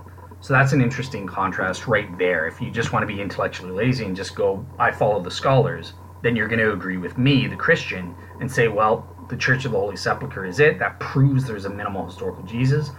The Talpiot tomb, which proves a historical Jesus, so mythicists are upset, but nonetheless, it also proves not a minimal historical Jesus or a Jesus that's consistent with Christianity. It falsifies the Christian Jesus, so Christians don't like that. Everyone agrees, horse trash, total rubbish, if you believe the Talpiot tomb. Okay, so that's it for my bombastic rhetoric, but I wanted to say it that way, in bombastic rhetoric, because I wanted to sink into you guys, this is serious. The scholars, the vast majority of scholars, 99.9999% of all the scholars who know it, strongly disagree with the Talpiot tomb and agree with the probable authenticity of the Church of the Holy Sepulchre. So with that said, let's get away from the bombastic rhetoric, and let's get into the actual evidence that's presented by people like Dr. James Tabor to try and say that this Telpiot tomb and the ossuaries inside prove the Jesus, the non-Christian historical Jesus, existed. Okay, so the first thing that scholars like Dr. James Tabor and these hyper skeptics will try and argue here is, well, the names are rare. Some of the names are rare. So Maria, that's a unique, according to James Tabor in the Lost Tomb documentary. By the way, I'm linking the Lost Tomb documentary in favor of the Telpiot tomb, as well as that counter-refutation documentary. So you can see the contrast there.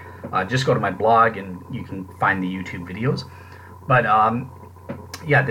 they'll claim, James Tabor, this is totally unique. The name Maria, not found anywhere else on any of the ossuaries. Mariamne, that's Mary Magdalene. That's a common name in Greek, they'll admit that. Jose, Jose, well, that's a rare name. That's not always mentioned there. And then Jesus, son of Joseph, that's a unique indicator, and it seems to be very rare, according to these hyper skeptics, at least. So what do the actual world's experts have to say about that? Is it true that these names are rare? Nope, they lied to you. Absolute proof that these names were common. Majority of people had these names. Maria, very common. And if you see the documentary, you can see it with your own eyeballs. If you can read the Greek, it's right there. Maria, Maria, Maria, multiple times. There in the Israel Antiquities Authority catalog, we have about 231 ossuaries, at least at that time. They probably have more now, but this is back in 2007, in and around that time. That this new documentary is coming out, and we proved there's at least 10 ossuaries inscribed the name Maria. It's not unique, it was common. Same with Miriam, the Greek version, that's extremely common everywhere. All the scholars agree. Same with Jesus, son of Joseph, very common. In terms of Jose, Jesus' brother, Jose, there's 19 occurrences of this. Very common name. So basically these documentaries lied to you. They directly lied on purpose to trick you into thinking that, oh, well, there's only one possibility here.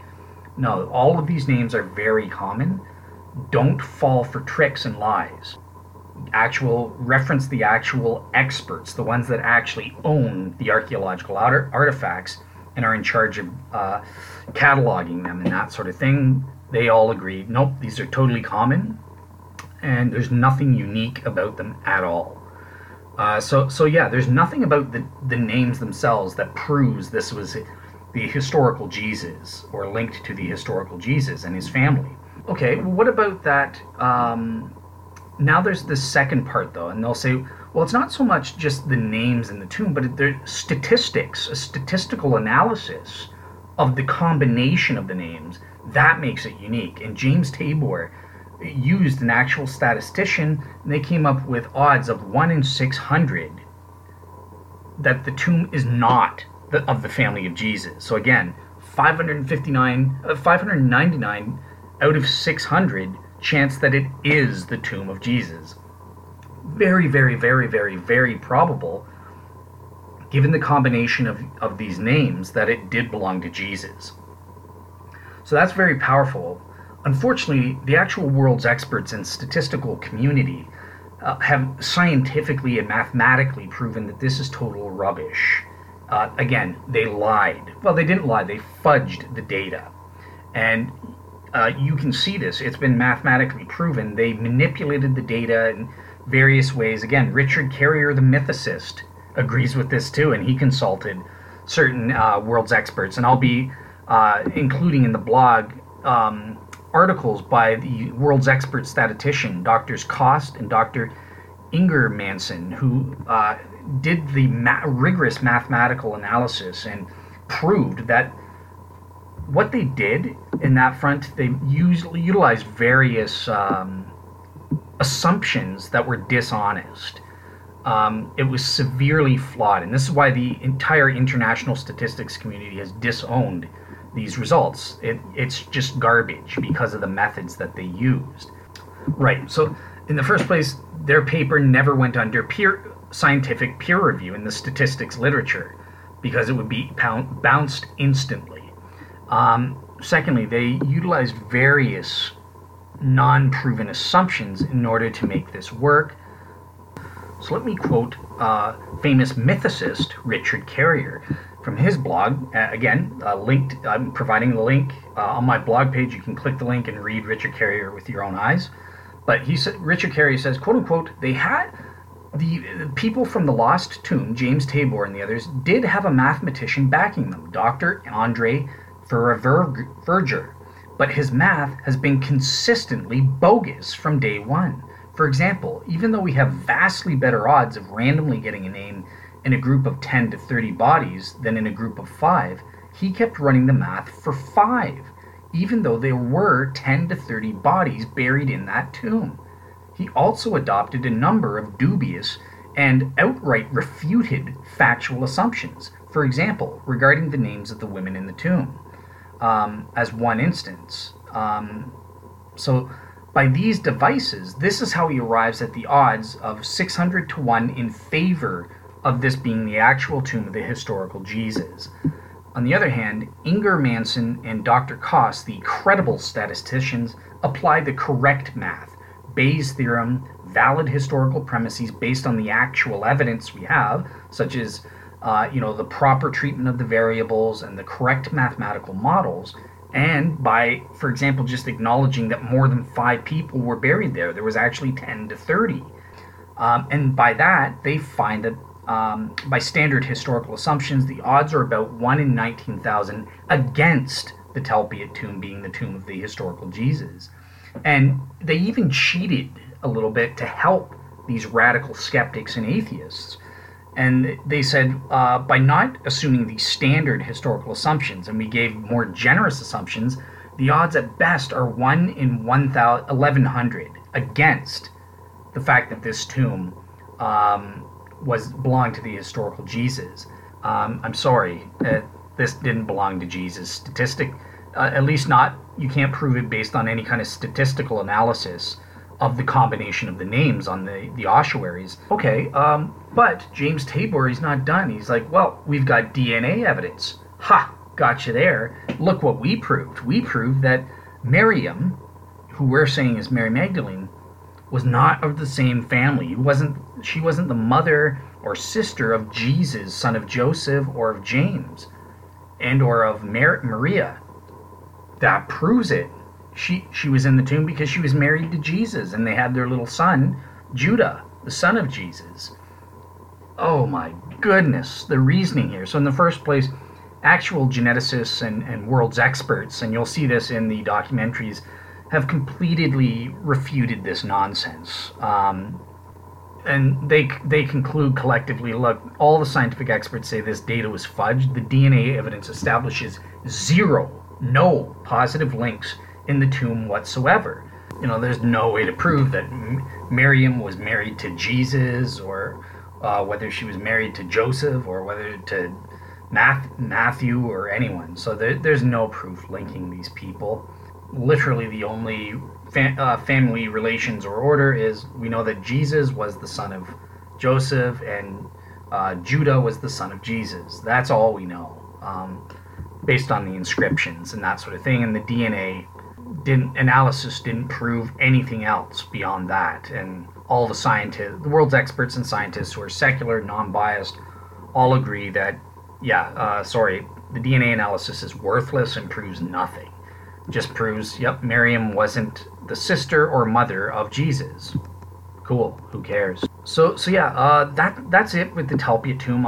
As I said, on my blog page, I'm going to provide various scholarly sources on the statistics, from the statisticians I'm talking about, from the mythicist Richard Carrier, from world's experts like Dr. Gary Habermas and biblical scholars, and as well, Dr. Michael Heiser's got a great thing, and I'm going to include the links to those 2 documentaries. So the original Lost Tomb documentary by James Cameron, the very biased one where they lie to you so you can see what they actually say, And then the refutation documentary by the world's experts who were so outraged at being manipulated that they had to come out and reveal the truth against this nonsense. So you can see both and make up your own mind. But yeah, just kind of ending off here, Gary Habermas has a great way of kind of summarizing on his website here the 12 major problems for the Telpiot tomb theory, according to leading scholars. So he says, number one, the names Joseph and Jesus were very popular in the first century. Jesus appears in at least 99 tombs and on 22 ossuaries that we have. Joseph appears on 45 ossuaries. 2. Mary is the most common female name in the ancient Jewish world. And that goes same with Maria or Miriam. It's derivative ways of saying it are all very common. 3. The DNA evidence establishes 0 positive links in this tomb whatsoever. 4. The statistical comparison to Jesus of Nazareth is severely flawed. 5. There is no early historical nor tomb connection to Mary Magdalene at all. It's just asserted and assumed that Miriam is Mary Magdalene. 6. There is no historical evidence anywhere that Jesus ever married or had children. 7. The Jesus in the tomb was known as son of Joseph, but the earliest followers of the New Testament of Jesus didn't call him that. He was son of God, not son of Joseph, or the son of man is his favorite term. So son of Joseph, yeah, it doesn't make sense that the early Christians would have said that. 8, it is unlikely that Jesus' family tomb would be located in Jerusalem, right? And his family's from Galilee. So yeah, they wouldn't, just because Joseph gave Jesus on the spot his tomb, that doesn't mean he'd be like, okay, this is your tomb now, guys. Bring Mary over, bring the family, bring your kiddies, have Joseph buried there. Are you kidding me? No, I don't. Come on now. Also, 8, it is highly unlikely that the Telpiot tomb was costly. It apparently belonged to a very wealthy family. Well, that could fit, but nonetheless, not as a family tomb. 10, the 10th ossuary has been accounted for without recourse to the James ossuary, so having nothing to do with Jesus' family. Interesting. 11, all ancient sources agree very soon afterwards the burial tomb of Jesus of Nazareth was empty. So you have to go against that, but that's getting into Christian sources. Number 12, the Telpiot tomb data all fail to account for Jesus' resurrection appearances. Again, okay, cool. We're not going to use the 11 and 12 against it. There's also the one last thing, that unique symbol, that gable roof over the tomb. And, in the documentary they say, well, this is unique. This is a symbol of the Apostle Peter and proves it's an early Christian symbol that marks out Jesus' tomb and makes it unique among all Jewish graves and tombs. Wait a few years and historically proven fact. You are a fool if you believe that. Scientifically proven fact, you can see with your own eyeballs, this is a common symbol used in many Jewish tombs, and they have been archaeologically discovered. So that symbol, that gable roof, has nothing to do with early Christianity and is not a unique Christian symbol. It's just a common Jewish thing. It was basically a stamp of the guy who made the tomb. That was his signature of saying, "This, I made this, this is my thing." So yeah, there's nothing special about the symbol that links that to the early Christians in the church. Again, more outlandish lies and speculation on the part of these hyper skeptics and James Tabor. So they can just be simply dismissed as such. It's historically proven fact that's falsified. So that's it for the evidence here. Man, what a failure. So yeah, in that case, the Telpiot tomb does not provide an effective counter for a historical yet non-Christian Jesus against the Church of the Holy Sepulchre, which is fully consistent in establishing there is a minimal historical Jesus, and that minimal historical Jesus is consistent with the full-on Christian Jesus that rose from the dead, as the Christians say, and that sort of thing. So yeah, that covers it for the Telpiot tomb. All right, very quickly, I want to get into one last archaeological finding. It's new as of 2015, and I wasn't able to find a lot of data on this or scholarly back and forth, so I'll just mention it.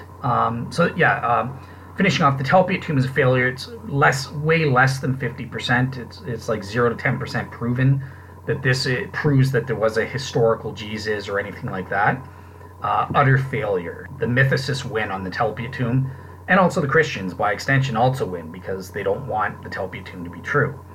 Going back to the new discovery in 2015, archaeologists say they might have discovered Jesus' actual family house in Nazareth, where he grew up with Joseph and Mary. Incredible. What is this about? So essentially the story starts with a chance discovery back in 1881. They discovered an ancient cistern shortly after a convent was built for nuns. And so the nuns in Nazareth basically got together with some workmen. They began doing some excavations, and they exposed that there was a complex sequence of unusually well-preserved archaeological features, including Crusader era or Crusader period walls and vaults. There is a Byzantine cave church, and Roman period tombs and other rock cut and built structures down under the ground of this new convent that they built in the 1880s. So flash forward to today, in 2006, this was all just ignored and that sort of thing. But in 2006, secular archaeologists started to re-examine this site, and it soon became clear that there was a lengthy chronological sequence of well-preserved structures and features down there. There was indeed the successive Crusader and then Byzantine churches. There was also 2 early Roman period tombs down there, a phase of small-scale quarrying, and of particular note, there was a rectilinear structure with partly rock-cut and partly stone-built walls. So this was incredible, because essentially what this does, this matched exactly a document we have from the 7th century AD, which preserves Christian tradition about the Church of the Nutrition. So this guy basically says in the 7th century, well, there's 2 churches in Nazareth. The Church of the Annunciation that we still maintains to this day. I was there in 2013. I visited that. But then there's also the true Church of Nutrition, where Jesus was nurtured. And that was, according to tradition and legend, that was Jesus' childhood home, where Joseph and Mary raised Jesus. Now, unfortunately, that church was destroyed, was lost with the Crusaders, and it became lost to history. And now what modern-day archaeologists are saying, we've rediscovered it. This is what we've discovered. There's this cave church, and there's a 1st century AD home that's above the tombs and that sort of thing. So it fits perfectly with the description from the 7th century. It's got a well, it's got those 2 empty tombs, as well as Joseph's tomb underneath, what's known as Joseph's tomb underneath. And then it's got a house from the 1st century AD, the time of Jesus. And that's what archaeologist Ken Dark has shocked the world in 2015, saying, I found the home of Jesus. So yeah, there's been documentaries on CNN about this, and I will attach to a scholarly peer-reviewed journal article, archaeological article on this, explaining exactly what was found and that sort of thing. Yeah, there was various archaeological findings within the home as well that were found. So, for example, we scientifically proved that there was a 1st century woman that was in the house. There was the spinning spindle, there was women's jewelry like bracelets and that sort of thing that all Jewish women would have worn of a basic variety, and that sort of thing. Kind of looks like they were a middle class family that lived in this house. Definitely had a woman who was running things and was in the house doing her typical Jewish wife chores. We know that the family was specifically Jewish because of the limestone cooking pots that were found that are particularly only Jews use that. They wouldn't use ceramics in order to be more kosher. But also these findings dated specifically to Jesus, because essentially these what are called quote-unquote Kefar Hanaya type pottery, or standard domestic pottery of Roman period Galilee, date precisely. They only came into existence around the turn of the era, 1 AD or later, and they were stopped being used in 70 AD with the Roman conquest and that sort of thing, and destruction of Jerusalem and everything like that.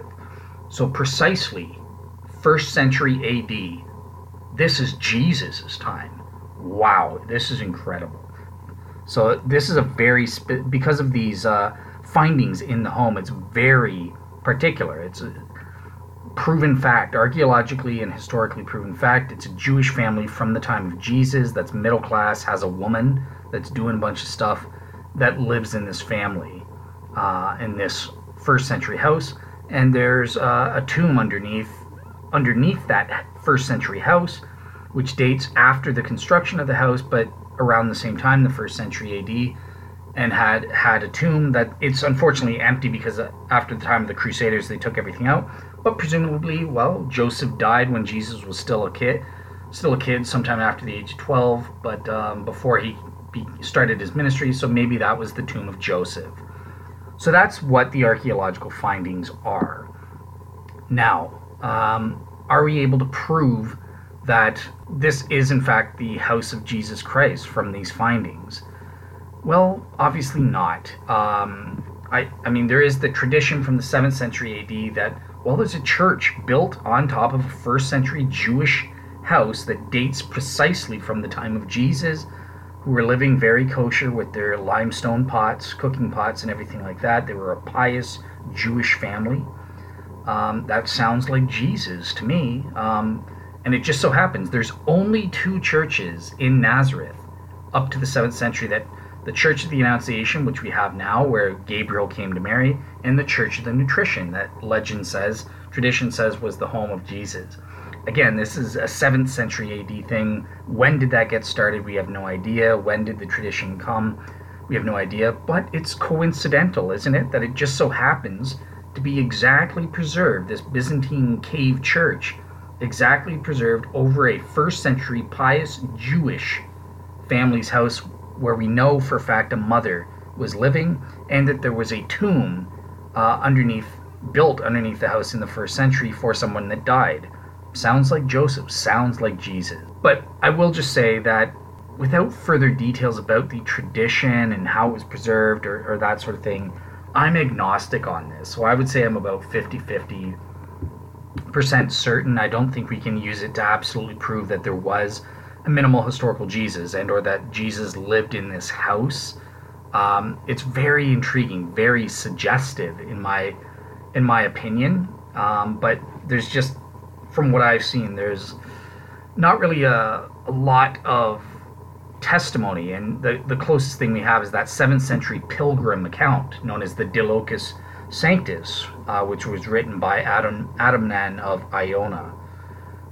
So yeah, it comes down to, well, why is this the Church of Nutrition? Why was this preserved and remembered up until the 7th century AD and the Crusades as the home of Jesus? Where did that come from?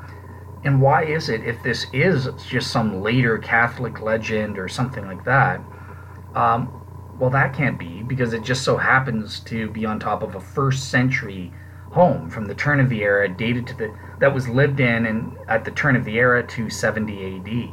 Interesting. Things are kind of lining up.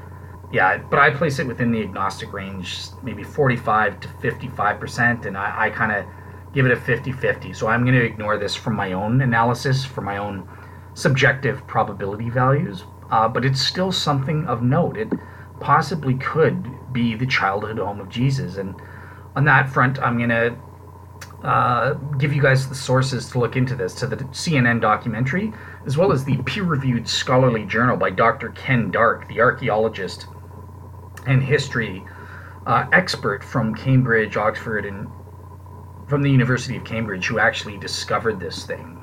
So yeah, look into it. Maybe this is more archaeological proof for the existence of the minimal historical Jesus. It's really not looking too good for these mythicists.